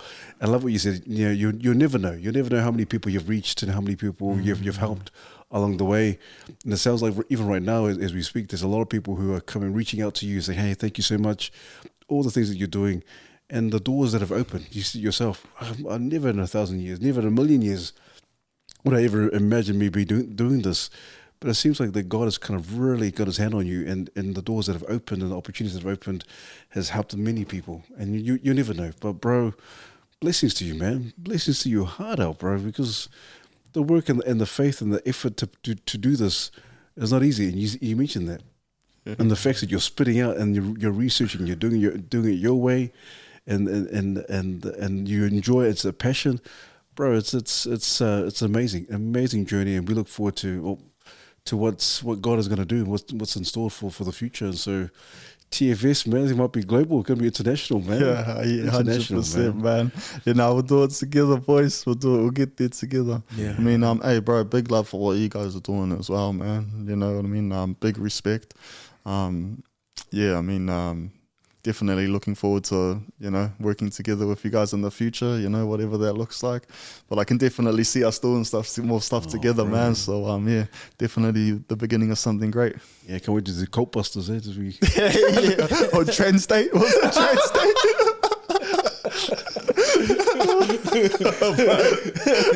We get cancelled straight away. Yeah, we got that. Oh, man. Man, I'm honored also to meet you. I think this is just the beginning of something great. The thing I love about you is that, you know, people that we can easily take a lot of this attention and a lot of all these compliments and this new, you know, this new season. It's easy to be overwhelmed by it and go, yeah, this is me, this is what I've done. But the thing I love about you and just speaking to you is that you've deflected it straight away, like, all glory to God. Like, it's not about you. It's the mandate that's been put on you in terms of like God's calling and purpose and just your heart for the ones that are going through the system. And you know, they're already set up at the back of the race and you doing the work you're doing almost gives them hope, and it will be hard. And the thing that is awesome people like us, like with a platform, to remind our people that, yeah, life is hard, but our people, our ancestors are fighters. Like, we navigated the Pacific oceans and found islands and were, you know, and so we're navigators and warriors. And sometimes the system is in place to disable us from being that type of people. But I love what you're doing is empowering our people. Man, crap is hard, but you just gotta fight. Yeah. And we can do this, and especially with our faith and being believers, like, man, God can really open doors. And I'm encouraged to see you continue to push through, because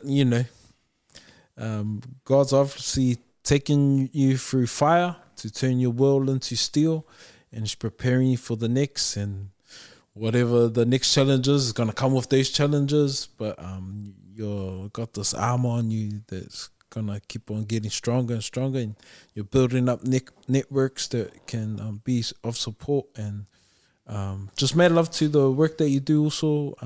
You got brothers over here that are cheering you on, and also like open doors to continue to collaborate and share war stories and support each other. And want to champion you also. Nah, thank you also. I mean, even just to add to that, bro, like when I look back on because I might go a little bit backwards here. So like I said, it took a lot of pain to get to this point where I'm at now. I mean, bro, a big changing point for me as well was before I got deported, about 18 months before I got deported, when I was in prison, I was going through a whole bunch of battles, you know what I mean? Nothing to do with prison, though. It was all in my own personal life, and without going too much into that, but ended up with a broken heart, and that was all new to me. When I was sitting in prison, and when you're sitting in prison, there's like nothing that you can do, and everything's on the outside, and that ended up putting me into this real deep depression, bro, to the point where like I didn't think I was gonna make it out of there. I thought I was gonna neck myself. I mean, I just isolated myself, bro. I stopped hanging with the boys, and started just going to my cell all the time. I mean, people were tripping, bro. You know what I mean? They were like, bro, what's going on with the bro Dave and this and that? And it was just like, it's just something I couldn't even talk about, bro. Because that's the thing in prison as well, man. It's very hard to talk about those deep and meaningful things, especially if the guy you're talking to's doing, 20 years. I mean, well, you don't want to, unload to him. He's got his own problems that he's worrying about, So it got to the point, bro, where I went through a massive depression. I mean, I've been in the cell, bro. Had the rope tied up with plastic bags, bro. Putting it around my neck, applying the pressure. Trying to work up the courage to kill myself, in that cell. And man, it's a miracle that I'm still here, bro. And I mean, when I look back on those nights, man, where I wanted to end it all, now looking back, I can see that God was there that whole time. You know what I mean? And He was watching me, and He always just gave me just enough strength to get through. And now looking back, I can see that whole time God was with me, and He was telling me, hey, look, I love you. You're my child. I love you with all my heart. But if you want to serve me, then this is what you're going to have to go through. You're going to have to feel the flames, so you know that you don't ever want to touch those flames or get anywhere near that ever again. And that's what happened to me, because the truth is that when God really wants to use you in a mighty way, He has to break you first. He has to break you down and get rid of the old you to become that new creation. So I definitely felt those flames when I was in prison. That's why by the time I got deported and I came back here, even though I was lost, I was broken and all of that, I knew that I didn't want to go back to prison when I came back here, because I wouldn't make it out this time. You know what I mean? I just didn't have that strength anymore. You know, I was fighting. Every day was a fight to stay alive, bro. You know, so that was why when I came back here, I didn't go back to prison. I didn't patch up, you know what I mean? Didn't do any of that. Had all the offers too, but I didn't want to go back to prison. You know, I just couldn't do it. So like I said, you know, started self-medicating with the meth and the weed and all of that, and went through all the panic attacks and all the anxiety attacks and all of that. But yeah, it was because I went through that at the end of my prison sentence of why I didn't want to go back to prison. So yeah. Far out. They should be doing a movie on you also. Yeah, thank you for sharing that. Thank you for sharing that, man. Hard out. Thank you for sharing that, man. Just to kind of, it's just because I'm just imagining the amount of brothers and sisters who are going through the same thing, you know. Bro, hard out. And our prisons are filled with our people. Packed, bro. The prisons at the moment are just chockers, man. You know, and the sad reality is, man, they're just packed with people who haven't been able to unpack their traumas. You know, they've never been able to talk to anyone, and you know, yeah, but that's why I'm definitely all about, you know, it's not weak to speak, you know what I mean, normalizing, talking about all of this stuff, because to be honest, bro, the reason why I have so much compassion nowadays was because when I was in that world, I had none, bro, you know what I mean, like I could care less about what this bloke's been through, you know what I mean, like I was real ignorant, bro, to that sort of stuff, you know what I mean, I just... You know, bro, even like with people mention like sexual abuse type stuff, I was like real ignorant because I was never, because the thing is nowadays I'm real big advocate of, you know, bringing to light sexual abuse and men talking about that sort of stuff, even though myself, I never actually went through that, bro. But because I was so ignorant, you know what I mean, even when I was in that life, if I heard, you know, someone's gone through something like that, I used to be like, pfft. You know, like hard enough, bro. You know what I mean? Like that sort of a attitude. Yeah. And it's an attitude a lot of people still have, you know, especially in prison. And, man, I knew guys that used to have that reaction to sort of sexual abuse type stuff. And, you know, most likely they had been through abuse themselves, you know what I mean? So it's like this, don't talk about it. You know, if anyone does talk about it, then sort of just be like, hey, like, that's why I'm really big in raising awareness and why, you know what I mean? Why are people like this, and what is it actually like to go through all of that stuff? And, you know, that's why I'm real big on all of that. So I think that's where I get a lot of my compassion for nowadays, because I just look back and I'm just like, oh man, that was, you know, it wasn't nice not having that compassion for people. Yeah. What a vicious cycle, David. And it's cool that TFS is obviously, like I said before, shedding the light, but also giving these men the opportunity to kind of to voice, to be the voice. You see the weight drop, man. Yeah. Sometimes, you know what I mean. You see the weight just drop off them as they're talking, and I mean, like I said, bro, like with a lot of these ex-gang members that I've interviewed and stuff like that, a lot of them would have never even done anything like that of the sort, you know. So to be able to do that for people, and to see that weight just fall off them, and because especially when you're speaking those words, because now you got to live it, you know what I mean? It was like me, like in those early stages of when I was getting interviewed and stuff like that, I still sort of had my foot in both camps, you know what I mean? I was still sort of, you know, one foot in the crime world and one foot in this world, but as time went on and I was saying all of these things, I was like, man, I can't be a crap talker, you know what I mean? Like, I actually got to follow through on all of this, because, you know, when you've got any sorts of numbers or followers, like, it does come with a responsibility, you know. I believe that, you know, you just got to really walk the talk, you know, and because I was saying last time, there's some people that, you know, they post up on social media that they're living a certain way and this and that, and then you might meet them in real life and they're not doing any of those things. So I was like, I don't want to be one of those dudes, you know. So, yeah. Well done, bro. Well done. It is. It is. And you mentioned something very important. We have a responsibility. We're accountable to to those who watch and listen to the podcast. And so what you've done, bro, is like you said, these men that come and talk, these ex-gangsters come and talk, and kind of the whakama is kind of having these courageous conversations has helped these men, like you said in the beginning. The healing for them, but also healing for yourself. And so, bro, it's so helpful, very helpful for what TFS is doing and what you're doing, bro. And so, bro, maru love also. Big props to you, man. Mad love to the work that you do. Sorry, one last question. What is your hope also for our people, or the people that you want to reach?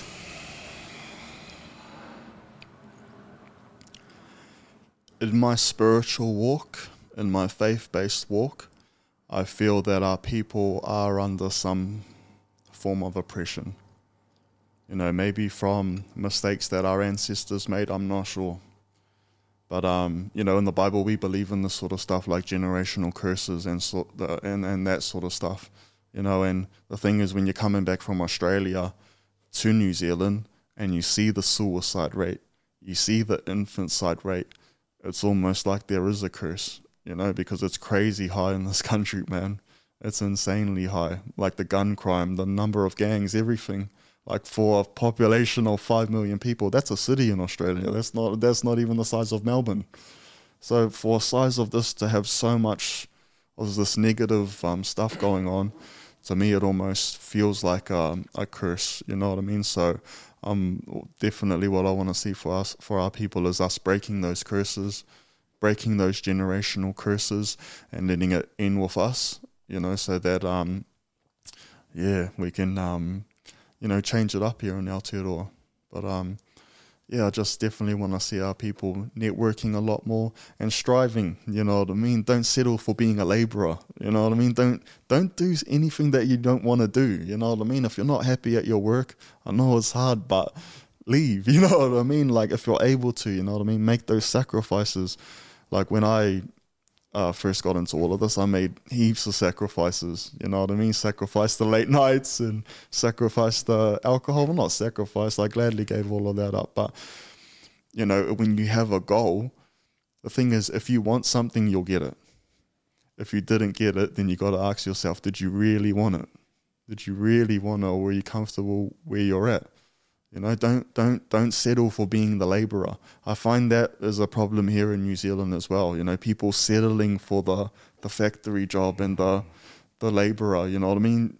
Go for a small business owner at least, you know what I mean? Start your own thing, and get your own thing going. Like that's the direction our people need to be going, like entrepreneurship. Just don't settle, you know what I mean? Always be trying to get better, get involved in business, whatever that is. I'm definitely big on that. Don't settle. Just keep trying, keep getting better, keep leveling up, and do something you love. Do something you love. Yeah, well said, Us. Well said. Hey, also, man, it has been once again. David, just got a great kōrero.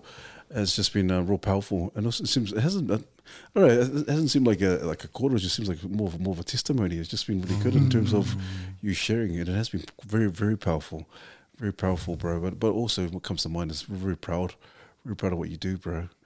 And I think one thing that's really stood out, because there's so many nuggets. One thing that's really stood out for me tonight is that not once did you.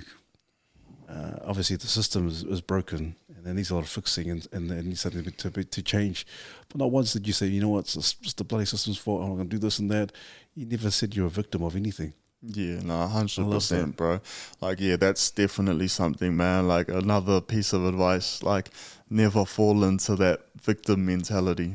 You know what I mean? Just like, don't do it to yourself. You know what I mean? Every man has to take responsibility. I know a lot of us have been through things in as a child and in the youth and things like that. And but once you become an adult, you can't use those excuses anymore. Like when I look at people who are still involved in that life, who are still in the criminal life and all of that, I got a lot of love for them because I came from that life. I got a lot of love, got a lot of aroha for them. And you know, I resonate with them because I came from that life.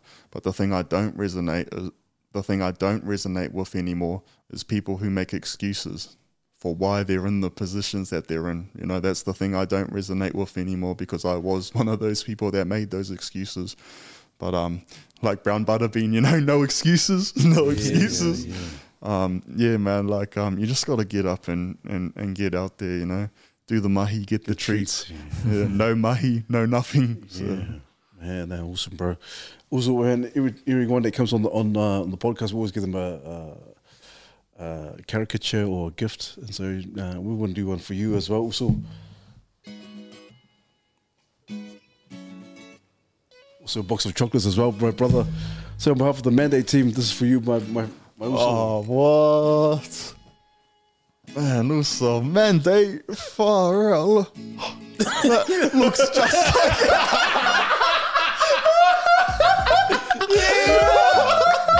looks just like Pius.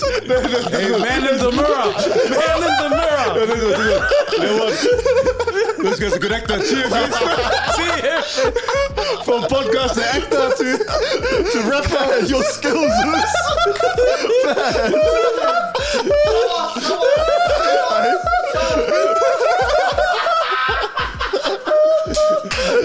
Hey, inside joke is an inside joke.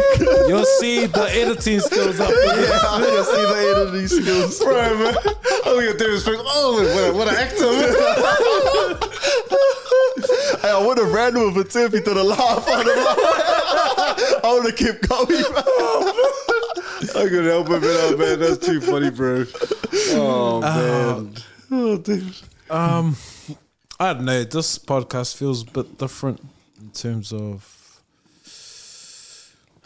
It just feels different, and if you know, you know. And I feel like we've never done this. Probably once publicly, just to open up a session, and it's being recorded. But we can do this off air. But I feel like whoever's watching in, there's gonna be one of those episodes where it's the right time for the right person. And I always, every time we're interviewing, I always think about who's watching. Like, it could be anyone, and you never know the impact. And I just feel like, if it's okay with Pete, if we could just have a little karakia for just for what we've spoken about and whoever's listening. Amen. So yeah, I'll probably open up, and then whoever wants to end it, then is that okay? Yeah. All good, and good, this man. just Good, for the love of whoever's listening in, we just want you to know that, man, you are loved, and that your circumstances doesn't define your path or your future. That whatever you've done, man, it doesn't define you. And that God can make a change, and that God's grace can really lead you and guide you. And so I just want whoever's listening in, whatever journey you're on, that our God is a God of healing, God of grace, and a God of forgiveness, and that all your past stuff is hung on the cross, and all you got to do is just make a decision. And just want to reach out to anyone going through anything. Don't have to be an ex-gang member or just whatever journey you're on. And if you come across this at some point, just know that this is being prayed in love. Yeah, 100%. Well, bro, before we get into that, can I just add to that as well? That like to anyone watching in there, that first, and big love to all my supporters, all the TFS gang family. Big love to you all. A lot of the things that I've been able to do, wouldn't be without people watching. So definitely big love to everyone watching. I just wanted to add as well, to those people that are struggling or who are in a difficult space. Well, first of all, reach out. You know what I mean? Reach out to the brothers here. Reach out to me. It's TFS Podcast on YouTube, TFS Podcast on Facebook. You can Instagram. You can message me on there. I'm always here, and I'm always keen. You know what I mean? So definitely reach out. But I just wanted to end as well. For me, sometimes I had to ask myself, like, who am I? You know? And I really encourage the people watching to really ask yourself that, like, who am I? Who are you? Because a lot of us are struggling to find our identity. You know, a lot of people are looking to the gangs, they're looking to the culture, looking to all of these different things to try and find their identity because there's a missing piece. But for me, it was because what happens then as well is that people can start identifying with their actions, which is what I was saying before. So people can commit a sin and then start thinking that they're a sinner, or they make a mistake and now they think that they're a mistake themselves. They fail at something, so they start calling themselves a failure. And that's because they're struggling with their identity. You know what I mean? They don't know who they really are. So now they're starting to identify with the mistakes they make and all of that, but that's not really who you are though. So I just want to encourage you, you know, really ask yourself that, who am I?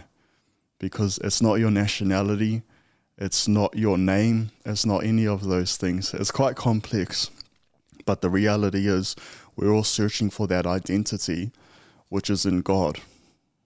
You know, we're all children of God, and that's why a lot of people are struggling out there with their identity, with all of those things, because they don't know who they are. When God created us, he created a space in us that only he could fill. So when you don't know God, when you don't know Christ, you're walking around and that hole's empty and you're looking for things to fill it up. But like I said before, you know, take that chance, you know, take that risk. I always tell people, they come up, they message me with all their problems and things like that. It's the same answer every single time. Pray on it, you know, pray to God. I promise you that he will not fail you. He might not answer your prayers the way that you think he's going to answer it. And a lot of time there's going to be a lot of pain involved. There was a time in prison where I did cry out, and I remember this now, that I did cry out to the Lord, and I asked him to save me from all of this. And when I look back now, that was when my personal life and all of the stuff started going downhill, because that was all part of it.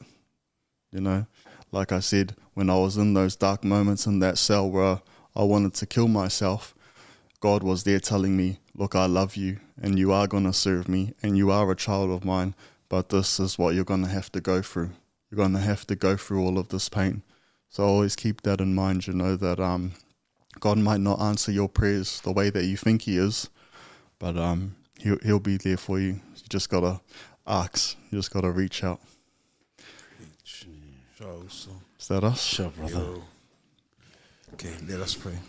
Father, we give you all the glory, all the honor, and all the praise. We thank you for this time and the space that you've allowed us to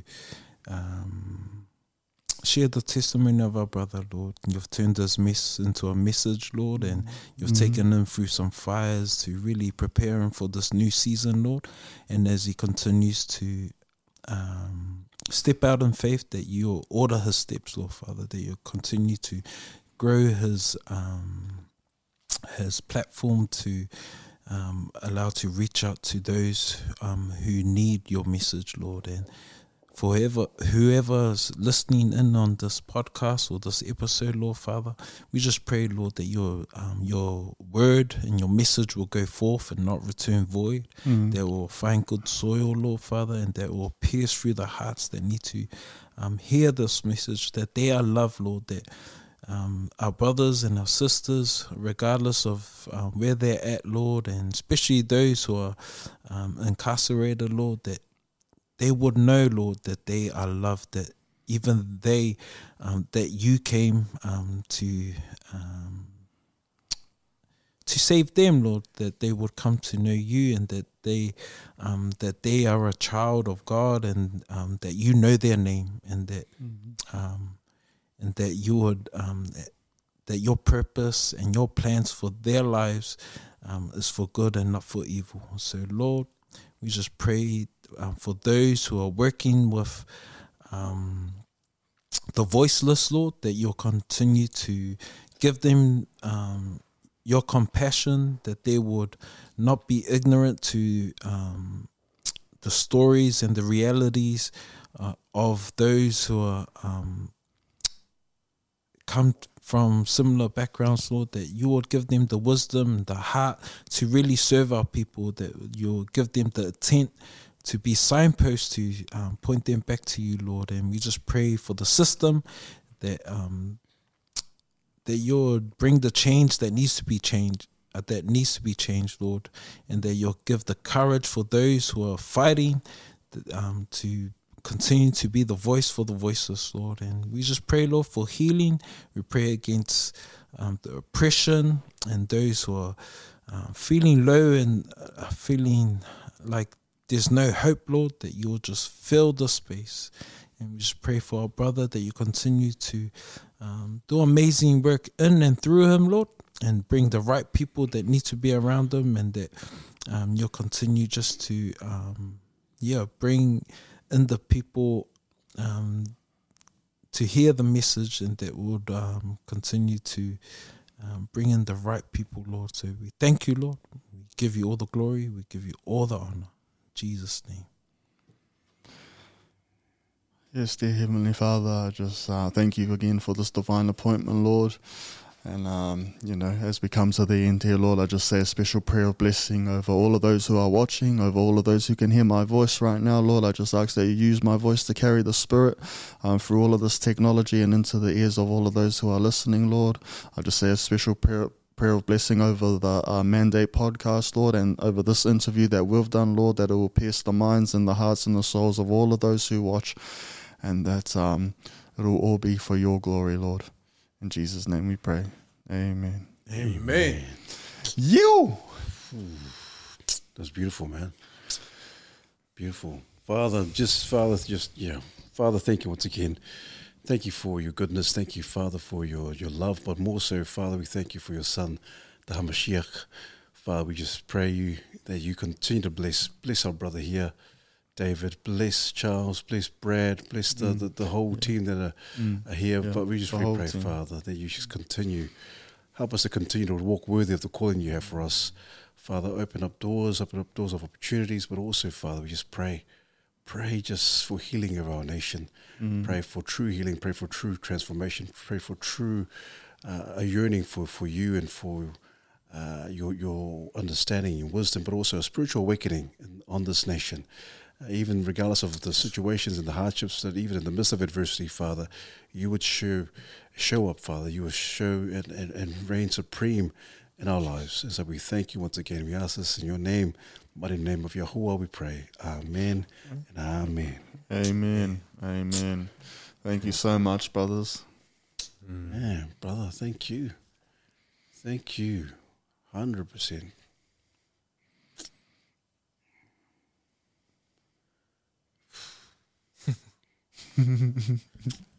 That was powerful, David. And suit your name, brother. you said you mentioned something about heart. Your heart was broken. You are definitely a man after God's own heart, bro. That's awesome, bro. Oh, bro, thanks, man. I appreciate that. God's heart. I love the 7. I think we talked about last time. 7 years, bro. 7 is the number the number of Yahuwah, the number of God. The number of completion, the number of perfection, bro. Hey, oh man, I'll just add this bit as well. I forgot to talk about how it came up. So the show was originally called The Felon Show, but how I got that name was in jail, and that, like in the solitary confinement, and that if you're there long enough, you can get a TV and all of that, and like even though it's like supermax and solitary confinement, like we can speak through the vents and stuff like that. So we always used to watch Ellen, the Ellen Show. It was always on at lunchtime. But we always used to have code words for everything, you know what I mean? So we used to call the Ellen Show Felon, like just as a muck around joke between the boys, like, oh, did you watch Felon? What's the go with Felon? And when I got out and I was thinking of what's the name of the show, I was like, The Felon Show. And then that's how all of that came about. But I always loved that name, But yeah, the reason I changed it was I just felt a bit convicted, to be honest, because like I said, the podcast started off, I was interviewing, mainly ex-gang members and mainly felons and stuff like that.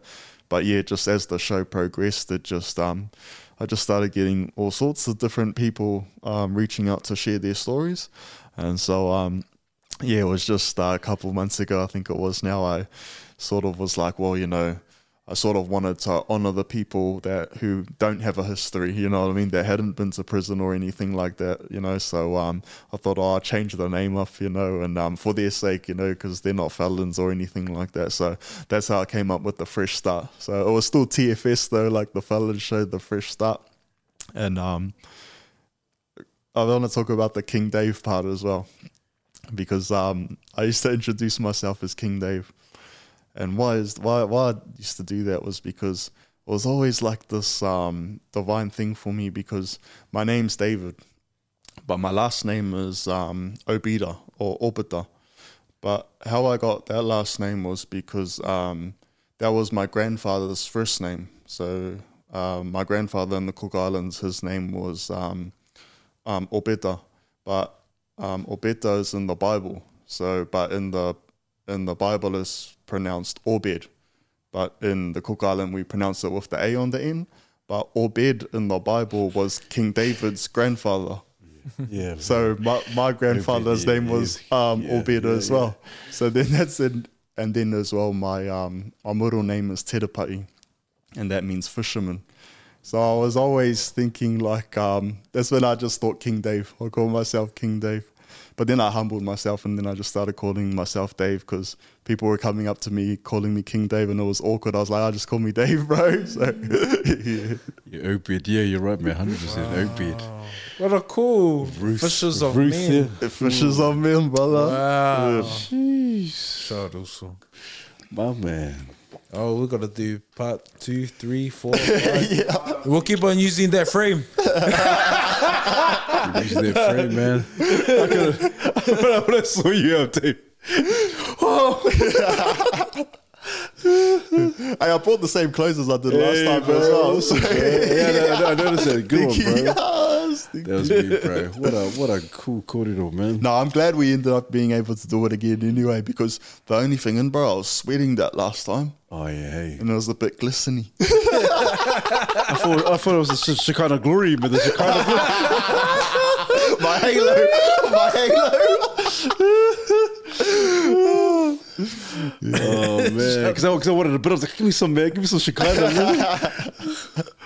Oh, man. Too much, bro. Yeah, too much, bro. Good stuff, bro. Thanks, brother. No, thank you, boys. No, man, thank you, man. Thanks, Charlie, brother. Oh, also, you did end of... Did you already cut the tape? Last three statements, bro. Oh, sorry, man. Sorry. We're just something, man, bro. It's just one of those. We've been waiting for you to wrap it up the last 10 minutes. We've been waiting for you. I mean, man. I was just inspired with the Shekinah.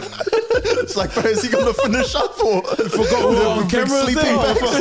Someone bring a sleeping bag. We're waiting for you, 2K, Charles, and... But I forget about the camera office, but it's just having a nice corridor, man. That's so good, bro.